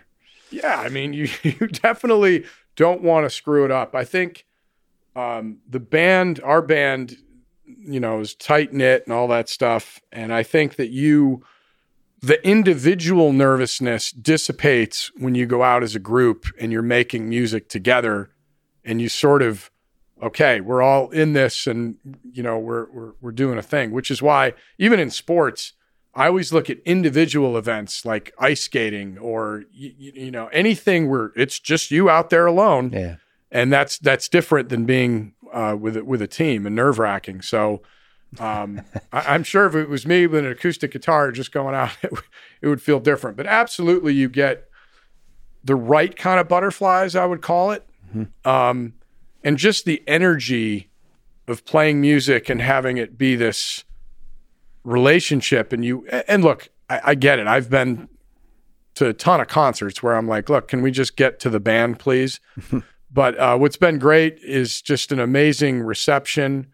And we have this guy named Trey Nation, who's the lead singer, is just incredibly talented. I mean, he's just not only an amazing voice, but just has that charismatic thing. Yeah. So he's great. It's fun. What's it feel like to play in front of a huge audience? What's the, as a guitarist, like, what's the feel? Are you lost in the music? Like, you almost don't feel the audience? Does it add extra energy? Does it extra anxiety? What does it like? What's it feel like? Stadiums are interesting just because it's so big and cavernous, and because you want to protect your ears. So we use an in-ear system so that you are a little disconnected from the crowd, because if you're playing that loud and you're standing in front of your amps without ear protection, that's bad. How are you monitoring the sound? Are the in-ear stuff, is that producing sound, or is it strictly earplugs? No, it's producing the sound. So it's like putting ear pods in and listening to a song and you're playing to it, right? It's just us playing, but it protects your ears. But the energy from the crowd when they get going and get into it, which, knock on wood, so far has been amazing. There's nothing like it. I mean, it's just this bi-directional thing that happens. And music and sports were, kind of my first loves. And it's very difficult to describe, I think, accurately, because it's like no other feeling. Musically, how is it different than playing in a garage with the band by yourself practicing? Like, is it? Do you feel like you're creating something different when you got the guitar and the amp and just the sound dissipating out and everybody's listening? Is that? Yeah, it's. Listen, the first time we did it, and there's nobody in the stadium. First time I ever played in the stadium, and I'm just like, I'm out there in front and just hitting different chords and playing different licks, and I'm like, it's like I won a contest and I get to do this. But what's different about it, and each venue is different. So if you we went on the road with ZZ Top a few years ago, which was incredible. Love Billy Gibbons. He's a Texan. Incredible person and guitar player. But, when you're playing in like 5,000 to 7,000 seats, it's really, it's, you're right there with them, with the crowd. And then when you play in an arena, we toured with Bob Seger on his last tour, which was cool. Played some shows with him. And again, the arena, like, they're all kind of packed on top of you, and it's super loud, which was cool. Meaning the crowd is. Stadiums is a completely different animal, and it's just a completely different experience. Do you enjoy it versus like a smaller room?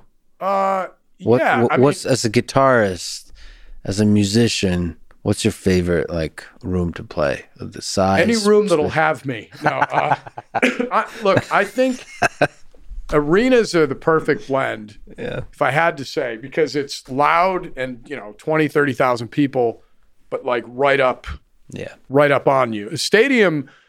Look, playing the stadiums with the Rolling Stones is going to go on the head marker somewhere. Is one of the more, I say this and I really mean it. My life is like a Punk'd episode that just no one's burst in yet. Yeah. But it's as cool as you think it is. So 60 years, how do you think Mick Jagger still got it? How do you, how do you explain it? I got to tell you something. I mean, the funny thing is, wherever there is excellence, people want to know, how'd you do it? Yeah. Right? What's the secret? not only is Mick Jagger, and I think the songs that Keith Richards and Mick Jagger wrote together, if you go back and listen to the lyrics, it's just incredibly poignant, and I'm just a huge Stones fan. So, but he works out like a maniac, right? And it's that 10,000 hours thing, and it's that, hey, maybe I don't feel my best today, but I'm going to get up and do my routine and work out so that it, at his age, which, I mean, you can look at people at different ages chronologically that are, maybe we're both at this age, but I'm a lot older than you are, or vice versa. And he just, I think it's the combination of raw talent and the ability, and he's very smart, right? Like he's understands how to have interaction with a crowd and hold them in the palm of his hand and be an entertainer. But then on top of that, the reason he can at this age run around stadiums and be just as energetic is he puts the work in. And that's one step that I think a lot of people miss sometimes, where they want that magic trick. They want to know what's the shortcut. Most of the time, the answer is there's no shortcut. Yeah. You have to work hard on the way there and work hard to stay on top. That's it. And sometimes it's not even like work hard. It's just like, it's like be a professional, which that involves like, in his case, at his age, with the amount of stuff you have to do on stage and the way he does it. For 2 hours. This is a professional athlete. A professional athlete that has to do things that are probably designed for 20-year-olds and 30-year-olds, has to do it at an older age, which means like, what do you have to do? Well, he probably has like a whole physical routine he has to do. Diet, the whole thing. And it's hard. Look, if you want to do great things, you probably have to do hard things to get there. I'm not going to make you pick, just to stick on the Stones for one more minute. But what are some great Rolling Stones songs that were impactful to you? Lyrically, musically, maybe something you like playing, like air guitar? Or sure. I don't know. Well, probably my favorites. I love Sympathy for the Devil. Yeah. It's a very, I don't know, sort of Faustian. I love the lyrics. I love how almost a voodoo beat just kind of builds throughout the song. That's always been one of my favorites. So in that song, he never mentions devil, does he? No, wait, sorry. My name. Yeah. There's like a flirtation going on in the lyrics. It's kind of interesting. Yeah, it's here's all the trouble I've caused along the way with you humans. And I just think it's really, really great. And musically builds really nicely. Yeah. It's like both fun and dark. It's cool. There's a playful nature to it. That's very Stones. Like only they can pull it off, because it's like playful, but it's also like dark and dangerous. Cool. Dangerous. Yeah. And Gimme Shelter. Gimme Shelter is just, and to this day, when I listen to the studio version and Mary Clayton just comes on and sings that epic, iconic part. And there's a documentary that was done about backup singers. Phenomenal. And it tells the story of that moment in that song with Mary Clayton. And it's just her voice and the way it unfolded. They got her out of bed at like 10 o'clock at night in LA. And she's like, the Rolling Stones? What? And went in and just killed it. And I can't sing at all. I'm by ordinance not around a microphone. So I'm always in awe when someone can sing like that. But those are some of my favorite Rolling Stones songs, and Paint It Black's awesome. I mean, I could go on. Yeah, Paint It Black is great. Again, a song that builds is badass. I mean, it defines a whole generation. What made you pick up a guitar? What made you fall in love with the guitar?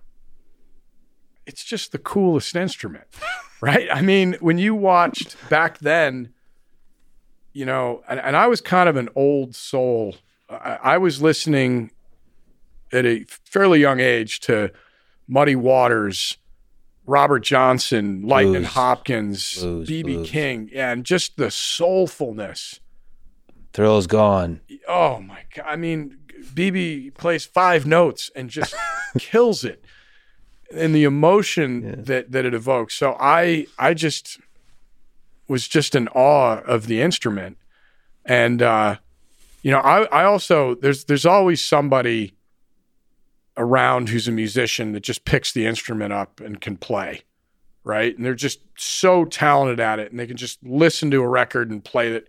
That was never me. I never took formal lessons. I had to grind, you know, to just make it sound like I wanted it to sound.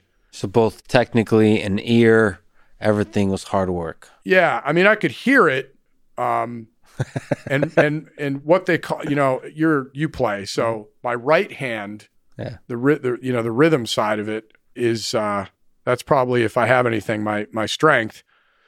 But there's something pretty amazing that happens when you get together with other people and play a song. In that moment where it hits the pocket and you all kind of know it, and it's just such a cool feeling. And it was interesting growing up, because I always had eclectic interests. So I loved math and physics and science. So I had those friends, and I was an athlete and played football and baseball and basketball. So I had my jock friends. And then I had my music friends. And so it was just kind of that. And so when I was still living in Los Angeles and had Legendary, I just missed playing. And so I put this band together and called it the Ghost Hounds because, again, huge Robert Johnson fan, and that legend of Robert Johnson selling his soul at the crossroads in exchange for his musical talent. You guys have that in one of the videos. Yeah. Such a cool video. Exactly. So I just thought, like, that's such cool lore. And I just love the blues. So Robert Johnson would talk about hellhounds on his trail. Mm-hmm. And so I always just thought, what about ghost hounds? So I wish it were a more clever, deeper story, but that's about it for the name.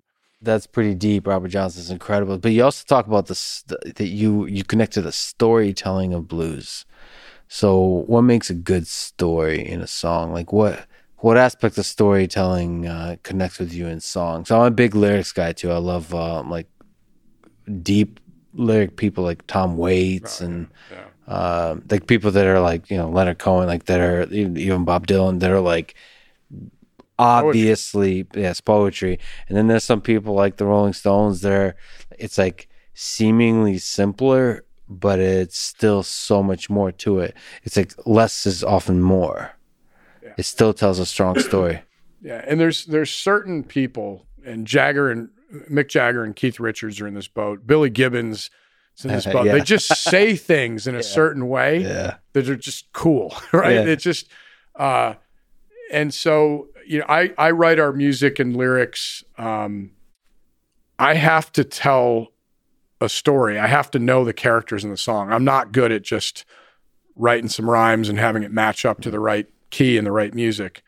I have to understand, like, that's just me. So I think that, look, if you have 3 or 4 minutes to tell a story, you have to be more efficient with your use of language, and you have to understand what you're building to, if anything, and evoke emotion, and hopefully for those 3 minutes, get the listener to understand not only the point of the song, but where you're coming from, and to make you feel a certain way. There's a song that, you know, the audiences seem to like a lot on the new album called Good Old Days. And I wrote that because, especially during COVID and reflecting on what normalcy looks like and what happens when you're cut off, I just was kind of taken with this idea of that when you sit around and reminisce with friends, oftentimes it's not just like some big event happened. It's, remember that summer we'd go up to the lake all the time, and it's who you were with. And at the time, it probably seemed pretty pedestrian, right? It just seemed like kind of a normal day, but it was the company you were keeping. It was the time in your life. It was whatever it was. And I just kind of struck me that right now we're doing stuff that you're going to reminisce about later that seems kind of ordinary. Be like, man, that was such a great time. So the idea is be in the moment and all that stuff. But these are the good old days, and enjoy it and soak it in and kind of be present for it. Yeah, it's a great perspective to take on the present, because we are in the thing that we'll remember. We're living through the thing we'll remember. And sometimes the things we'll remember is the simple stuff, the little stuff. Yeah. Outside of Keith Richards, who is the greatest, ridiculous question, but just indulge me. Who is the greatest blues guitarist of all time, rock guitarist of all time? Well, you got a little bit of a hybrid with Jimi Hendrix, right? Because he played the blues and he played rock and roll. So I think most guitarists would say Jimi Hendrix was pretty ridiculous. That probably for me, I'm a huge Hendrix fan to play. Because you can't, I mean, even to this day, I don't care, technology, pedals, whatever. He just somehow fused with the instrument. I can't be sitting here in Austin, Texas, without mentioning one of the great guitar players of all time, in Stevie Ray Vaughan. See, that's how I know you're like a rock star. You're sucking up to the audience. Well, no, but you have listeners true. All over the place. Yeah. Stevie Ray Vaughan is another one of those. Yeah, he's incredible. Just blows me away. So good. And then with the older guys, B.B. King, Hubert Sumlin, Clapton. Clapton's. I saw him on his last tour and just walked out on my, just like unbelievable how he still sounds. And both electric and acoustic. Yeah. Just he's a so master. Much range. Absolute master. And the greatest storyteller, you mentioned Bob Seger. That's an interesting one. He almost doesn't get enough credit, I feel like, for how great he is. Obviously, he's super famous, but no, he's in his voice. I had the privilege of getting friendly with John Fogerty, John Fogerty and CCR fame, and he's another one that's just the way he phrases things. And you just look at the catalog of stuff he wrote. Amazing talent. I read Bruce Springsteen's book, and I'm a fan, but after reading the book, it was really, you go back and listen to his lyrics and way he pours himself out, is pretty incredible. And then again, with the old blues guys, I just think the emotion they could get out of playing like this, staying on the one, right? Just playing the same rhythm. John Lee Hooker. You listen to Manish Boy by Muddy Waters, and it's just, there's something so, it just draws me in every time, and the emotion they're able to get out of things. And I'm also a huge Chuck Berry fan. I just think that sound is, I love it. Do you know how to play Johnny B. Good? I do. Yeah. That's good. Maybe, one of the great moments, at least of my childhood, was Back to the Future. Yeah. And watching Michael J. Fox plug in. Yeah. And then moment. At the end, play at the dance to save his parents with Johnny B. Good. Pretty awesome. Yeah, the guitar is so much more than a musical instrument. It feels like it's like in the 20th century, it's like the car.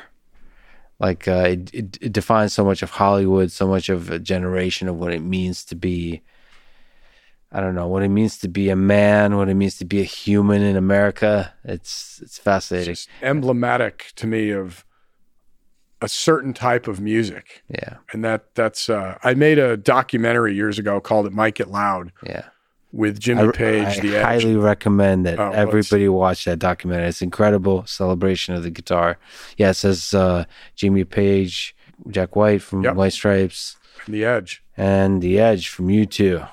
Okay, all right. Well, now you have to tell the story of that one, because How the heck did that all come together? Because it's so fascinating. Such different musicians all coming together, talking about their story, talking about how they approach the music, and also playing together a little bit in this casual kind of setting. Well, look, one day I came downstairs and the Rolling Stone magazine is sitting there, and it was the 50 top guitarists of all time, their list.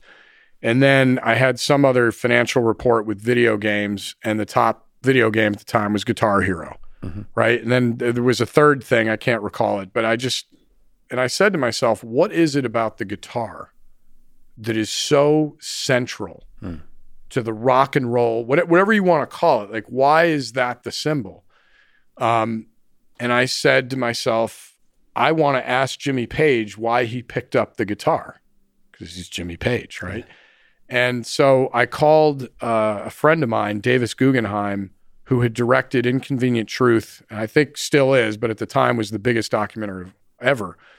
And I called Davis and I said, look, I have this idea. I want to make this movie about the guitar, about different eras and styles and whatever, but I've never made a documentary. I don't know how to do that. So I was just looking for advice. And thankfully, because he's one of the best documentarians ever, Davis is like, you know what? I can't get this out of my head. I'll direct it, which was amazing. Nice. And we wrote 3 names down that represented different eras and different styles. Rarely do you get, you go 3 for 3, but it was those 3 guys. And it was just such a incredible experience to sit there and get to know Jimmy Page. I mean, it was like, and he was like Gandalf, man. He was like always Jimmy Page. Yeah. And that was so cool to see him. The Gandalf was good. There's like a wisdom, there's a calmness to him compared to like the restlessness of Jack White. Like I mean, that combination was just fascinating. It was one of the coolest experiences ever. And one of the things, there was a moment where Jimmy, he was going through his guitar case, and he had the double neck from Stairway to Heaven, and he handed it to me, and I was like, I mean, it's like somebody handing you Excalibur or something. Yeah. Amazing experience. And the Edge, one of the kindest human beings you'll ever meet in your life. Just an amazing person. And I think you hit it right on the head with Jack, is he's got that energy, and constantly pushing himself.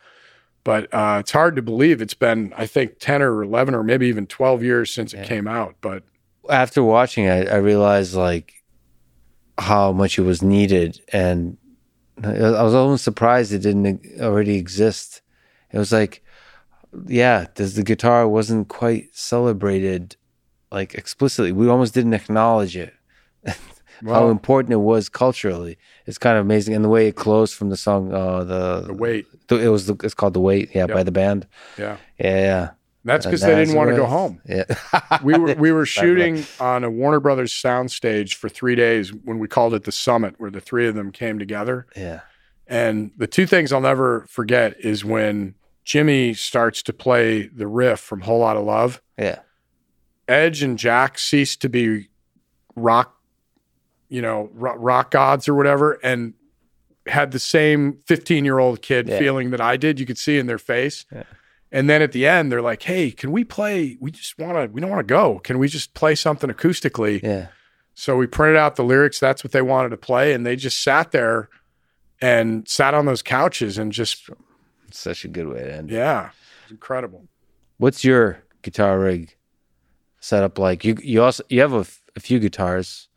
First, well, let's just put on the line. So what's better, Les Paul or Strat? Well, I'm not going to get into what's better, because I'm sure that'll start a flood of whatever. For me, I'm going to say it's Strat. All right, Strat. I'm just going to put out that. My main instrument is a Les Paul. But okay. Let me just put it on the table. I'm speaking as somebody who literally, I don't think I've ever actually strummed a chord on the Les Paul. So I've been maybe so you're uninitiated. Exactly. So I don't speak from experience, but it's probably because of Hendrix. I'm so deeply influenced by Hendrix that I just kind of followed in his footsteps, and Clapton and so on. And the amazing thing to me is if you look back at Leo Fender and what the Gibson Guitar Company and Les Paul did in the 50s, those are still the shapes and the perfect thing today, right? The Strat and the Telecaster they last. and the Les Paul. And they got it right way back then. So I have my main guitar. You got to name your guitar. So my main guitar is named Hazel, and it's a 59 Les Paul. And there's something magical in that year, like a Stradivarius, and there's something different about them. So I play that, and then I play it through sort of my main rig is either a 59 Fender Twin or a 65 Marshall. And then when we're on the road now, because when you use older vintage stuff, you just got to be super careful with the tubes and everything, and it has to be reliable. So very nicely, the guys from Two Rock sent me some of their amps, and they're really, because I don't use any new stuff, but the Two Rock stuff is pretty great. So that's actually what I'm it gets close, gets close to the sound that you like with the Marshall. Yeah, and it's new and reliable. So that's what I'm using on the road right now. Do people use like emulation? Do they use software, or is it still? They do. I personally don't. I go, I don't have many pedals. I use a Klon, an old, vintage Klon, straight into the amp, and that's it. As old school as possible. Yeah. Is there other cool guitars you have that kind of stand out? I have a bunch of what they call Blackguard Telecasters from the 50s, which are pretty great. What are those Blackguard Telecasters? Yeah, so it just it's in the 50s. They actually legit have a Blackguard pickguard. Got it. But they're incredible. So what's the color of the Telecaster itself? Most of them are yellow with black, and then they got into different configurations. But there's something. I have a 51 Telecaster that I play in Open G on songs with Open G that just, again, there's something, and I'll take all the help I can get in terms of, making it sound great. So I'll try to find the magic ones. What's your writing process like for the music and the lyrics? Is there, do you have to go to the mountains? Is there whiskey involved? What do you have to do? Or do you just write a little bit whenever you have a moment of free time? I'm a boring guy because I don't drink. I figure I can screw things up plenty on my own without adding anything. It's a good call. But for me, it either starts with a riff, just something that I think is an interesting, riff or tone that I can kind of sink my teeth into a little bit. And then a lot of times I'll write a title and love a title and then start to cool. backfill. So the title is almost like an idea. Yeah, like this is where I want to be, and then start kind of writing it out. And again, I just have to know, am I writing from a character's point of view? Am I writing about someone or something, as like the narrator? And, what is this person? Are they happy? Are they sad? Where are they in life? I don't know if all that, like great writers, I'm sure would say, why don't you just write? You don't need all that. But for me, that's my process. Well, I'm not so sure about that. I bet you quite a lot of writers have create a world in their mind before they even put the simplest of words down. So yeah, there's quite a lot to that. What's your favorite song to play? Is there some favorite ones you go to? Both play and kind of. I'm sure you love singing. No. No, you don't. I'm not. I'm neither talented nor do I have the desire. And I think, if you come see the show, you won't see a microphone anywhere near me. But do you hear, like when you're thinking about lyrics, do you hear the idea of the words? 100%. And especially what's great, with Trey is I write for his voice, and then we have these amazing backup singers that are just, and I can hear all of it. I just can't do it. And so I'd say of our stuff, there's a song called Half My Fault that I play in Open G that just, I love playing the song. I love that energy. And then we have a new blues album coming out And there's a song called Baby We're Through, and it just stays on the one. And for non-musicians, that means, like in a lot of rock and roll and blues, it's what's called a 1-4-5 progression from your kind of root note. And you would hear, if you're a non-musician, if you heard it, you would be like, oh yeah, that's a lot of songs. And this song just stays on the same groove, like LaGrange or Shake Your Hips or any of those songs. And it's just got this unbelievable energy, and it's fun to play. But I have to keep the same rhythmic thing going for the whole song.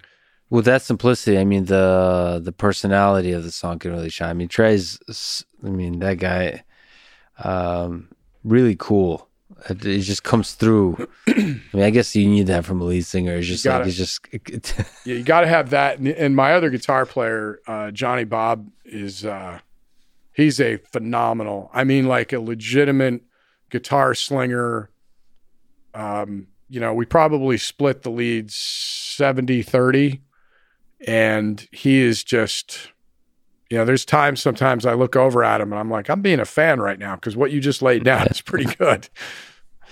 From a lead perspective, what's the most fun thing to play? What kind of stuff do you like slow? Do you like, if like Thrill Is Gone, there's, so if you look at B.B. King, sometimes one note just bending the shit out of that. Yeah. What do you call that? Vibrato. Yeah. If I'm going to play the lead, it's a certain kind of feel. Slow blues is probably my favorite to play, or something that's got a little more of that Chuck Berry drive where you can be rhythmic in the lead. I can't, the shredding thing that those guys do is that's not my. I was actually always able to do that really well. Like you mentioned people that pick up fast, like maybe it's the classical piano training. I could play super fast on guitar, super technical. But to me, the hardest thing and my favorite thing is just, has probably less to do with the guitar and more living on life that's worth playing a guitar for, which is like a certain kind of emotion that you can put into the notes. And that has to do with bending notes. Well, like bending notes is a whole other art form of, I worked surprisingly a long time on Comfortably Numb. And so David Gilmour does a lot of bending, and they're simple. They sound simple, but the dynamics of them to express like a build up and the way it's held, and there's often a vibrato at the top for a bit. Just that it's almost like a sigh. And a sigh of relief and the buildup. I mean, it's just that's an art form for him that's hard to get right. It's not just playing a note. It's in that like dynamic movement of a note that so much can happen. That's where the blues happens to. Look, I'm a huge Freddie King fan too, right? And you listen to these guys, and you sit there and they're like, man, you're playing in a small range on the neck. But it's like, I know the notes you're playing and I'm playing them too, but not like that, right? I mean, Gilmour is certainly one of those guys that's incredible guitar player. And yet another chapter of an amazing life. You love football, like you meant. You played football? Yes. What position did you play? Wide receiver. Awesome. So, maybe we can talk a little bit about your love of football and the fact that you are part owner of the Pittsburgh Steelers. Yeah. So, I mean, where do we start? Do we start at the beginning? Well, let's start at the end. Why the Steelers? What attracted you to the, first of all, I think, not to be controversial, but one of the best uniforms in football in terms of just like black and gold, just decal only on one side. Yeah, it's great. Yeah, the helmet. Look, I've bled black and gold since I was a little boy. I grew up in upstate New York, and the first football game I ever saw was the Steelers in the Super Bowl as a really little kid. And it just, I mean, Jack Lambert and Joe Green and Franco Harris and those guys were like, came down from Mount Olympus or something, and I just was enamored with the team. And because we only had 3 channels, The only time I'd get to see them is occasionally when they were the game of the week or something. And I just loved, to me, what they stood for, the toughness, and they played football, the way that I thought was great. I was a huge Jack Lambert fan, our Hall of Fame linebacker who just intimidated everybody. So that was like the decade of the Steel Curtain, arguably one of the great sort of defensive in football history, and also one of the greatest football teams period in football history. I've been a lifelong fan, and was very fortunate to meet Mr. Rooney. The Rooney family started the team in 1933. Got to know him, and just was asked to be part of the ownership group. I think it was the end of 2007. First year as part of the group in 2008, we won the Super Bowl, and it was like beyond surreal. Yeah. I mean, just beyond surreal. And it's amazing to be able to do. I mean, the Rooney family is one of those most revered in sports for the way they conduct themselves. Mr. Rooney passed away, I think, 5 years ago now, and we lost him, but was a champion, helped build the league. I mean, put the league as we know it together. More importantly, was a civil rights champion who created what we now call the Rooney Rule to make sure that we're being fair about giving minority coaches a chance to get hired. And just is one of the most kind and amazing human beings I ever met. Yeah, it's incredible what sport does, like to bring out the best in people, to give people hope, to inspire people. There is something about football that has all the elements of a great sport. It's the teamwork, it's the sort of the combat aspect of it. It's like it's the purity of it. It's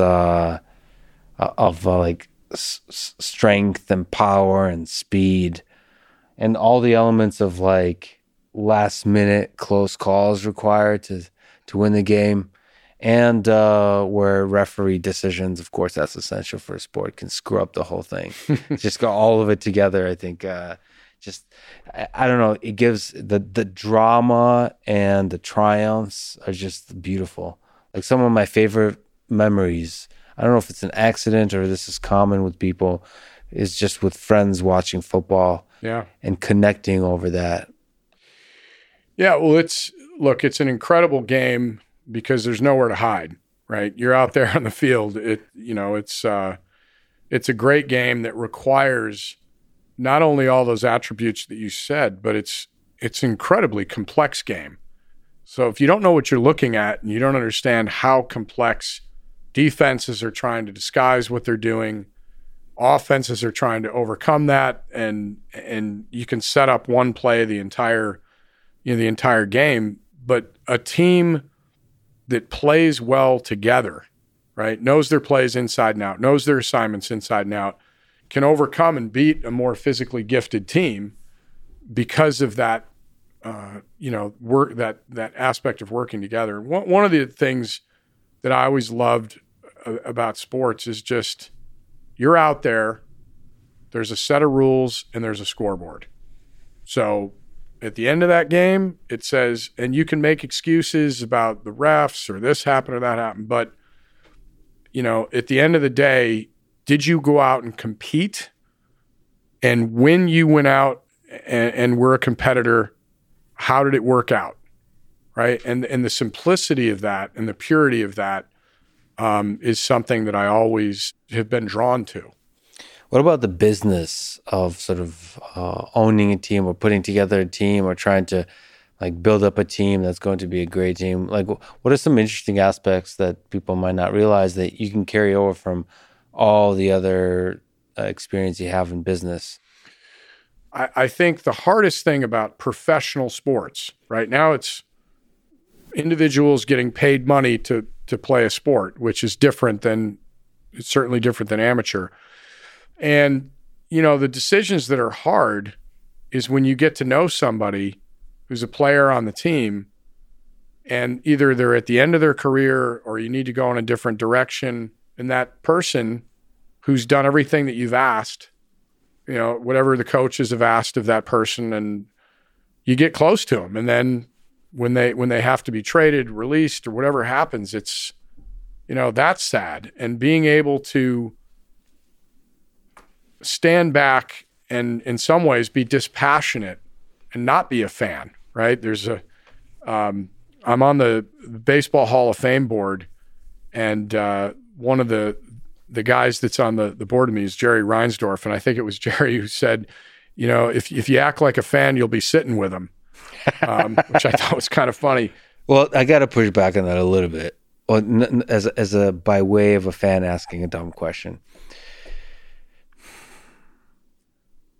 Okay, let me just give some examples. It's very common in sport. It's funny you said this example of certain great players going to another team right at the end of their career. And it always makes me sad. It almost makes me want to wish they kind of retired right there. Yeah. From a perspective of just like, do you ever, as an owner, but just in that space, think about like the Steelers in the full arc of human history? So not like as a business. I mean, this question might be absurd. The good news is I don't have to think about it as a business. Right. I'm a minority owner, so I can think about it almost as a fan. But I'm sorry. Go ahead. Yeah, well, that's what I mean. I suppose this is a dumb question to think of, like of a business in that way, not just investment, but like legacy of like Absolutely. What footprint would you leave on this world? This history. That is one thing that I can say unequivocally, and I only have the experience that I have. But one of the things that I'm so proud of about the way the Steelers conduct themselves is, and that's the Rooney family, that's the legacy of the Rooney family, is asking constantly about what's right for the league, what's right for the players,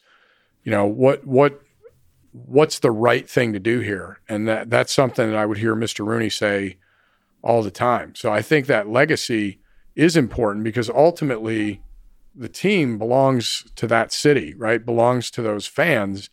And, the owners are the custodians of that. So I think, and when you realize what sports teams mean to the fans, the memories that it creates, the bonds that it creates, it's a responsibility. And I think that you do have to think beyond certainly not just dollars and cents, but just sports is a very big deal in our society. And it has to be, I think, held to a standard that's not just, well, were we profitable this year or what? There are other businesses for that. It is certainly a business. I don't mean to romanticize to the point that it's not, but to me, it's more than that, or at least my experience has been that it's more than that. It's a source of meaning for millions of people. And you see that most, like during COVID, for example, when there's so much desperation, so many people losing their jobs, so many people having to deal with the uncertainty of what the future holds. That's right. There's something about sports that just unites us. That, again, the tragedy and the triumphs of sport, of uniting, of gathering together with your friends, with family, shared experience of over like this, over just team, over rooting for your team, for your city, ultimately. And the access, again, as I alluded to, we didn't have anything when I was growing up, but I would pour through the box scores. I was a huge Yankee fan and Steeler fan, and feeling some ownership of that, right? That I could read the box score and relive what they did and occasionally see them on TV and feel like I was part of that celebration when they won and everything. It's a very powerful thing. You've been exceptionally successful in a bunch of avenues and a bunch of efforts. What advice would you give to a young person today, a high school student, a college undergraduate that's thinking about career, maybe advice not about just career, but about how to live a life they can be proud of? we talked earlier about intellectual honesty. And to me, that's the first step of just saying, to the best of your ability, who am I and what's important to me and what do I want to do and accomplish? If you can start with that and develop some sort of rules-based, philosophical, here's what I'll do, what I won't do. And that way you can be flexible and pliable, and you're going to need to be, but if you still have a compass that tells you, hey, at least I know this is the path I'm going to take, I think that's very important. The rules you're referring to, the principles, that's kind of like underlying integrity. So knowing what lines you don't cross on this path. It's exactly right. Because if you have those absolutes, there are many decisions that come into focus very quickly, right? Because, hey, that's not for me. Or, hey, I'm willing to do whatever it takes to do X, Y, and Z. And that has to do with the thing you were talking about. It's kind of interesting. You mentioned this earlier in the conversation about slippery slope, and that's how often it happens. Like how the slipping into unethical behavior happens. It's a slippery slope of little adjustments. You put stuff off, and that I found that to be. I've been fortunate to not have to encounter these moments very much in my life, but I still encounter them. That's what integrity, I think, looks like, is as the slippery slope is happening, those little things is without drama, without making a show of it, making a decision that stands behind your principles and just walking away. Yeah, and besides the big ideas, I'm going to change the world, I'm going to innovate, I'm going to do all those other things. I also start, if I'm giving any advice, which, we can debate whether or not, I should be giving advice, but just in terms of, well, let me start with this. Are you a good friend? Can you be counted on? Do you do what you say you're going to do? Yeah. Right? Are you accountable to what you sign up for? And do you hold others accountable?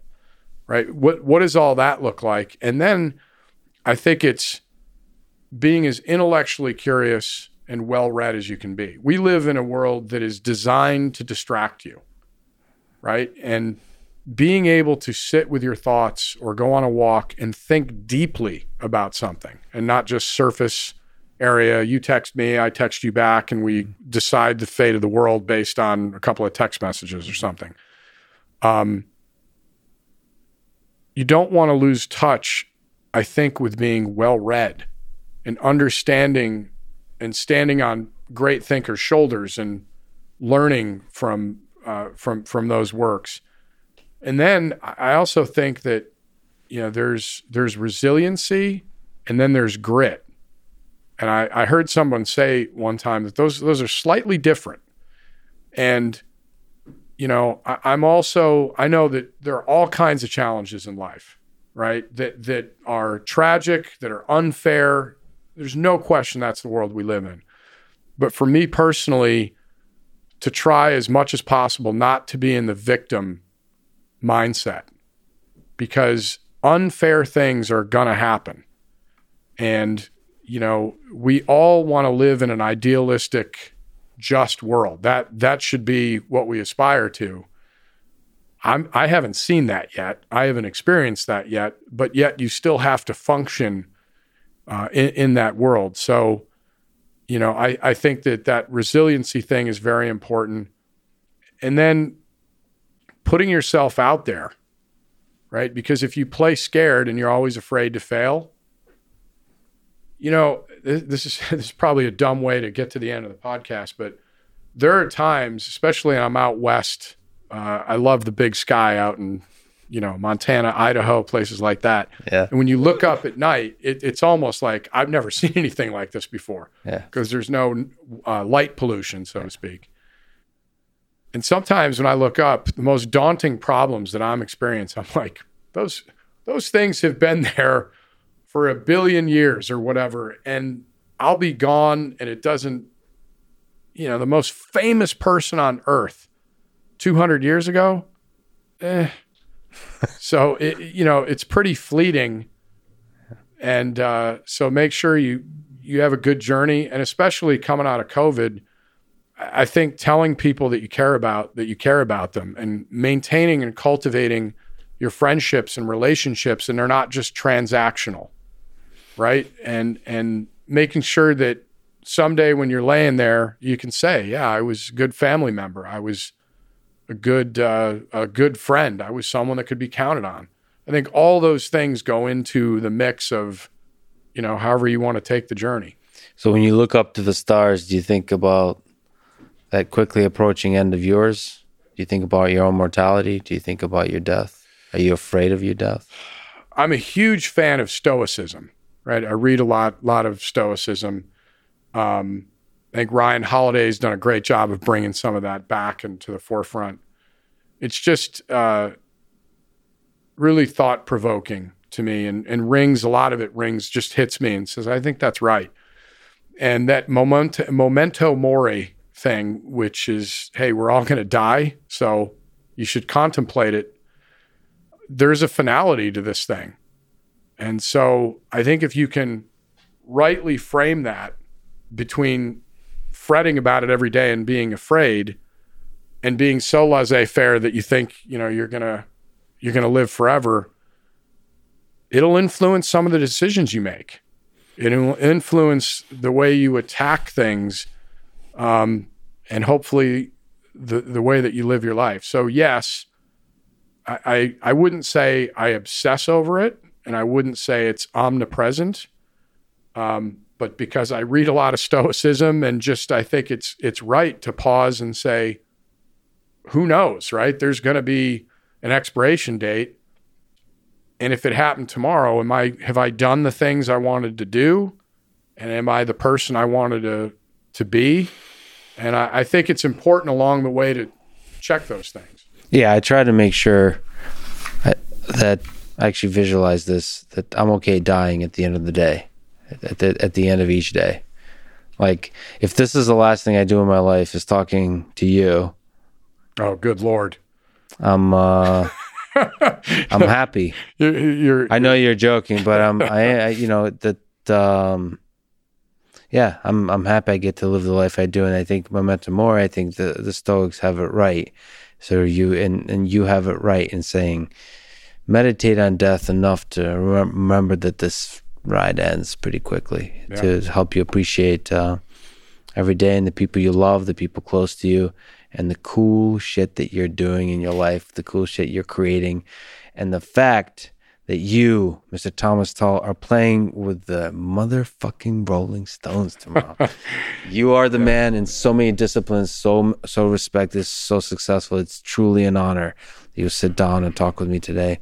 Thomas, thank you so much for showing up in Texas and for talking on this silly little podcast. Oh, it's great, man. I'm a huge fan of the show and have had a great time hanging with you, and really appreciate it. Thanks for listening to this conversation with Thomas Tull. To support this podcast, please check out our sponsors in the description. And now, let me leave you with some words from Mick Jagger and the Rolling Stones. You can't always get what you want, but if you try sometimes, you might find you'll get what you need. Thank you for listening, and hope to see you next time.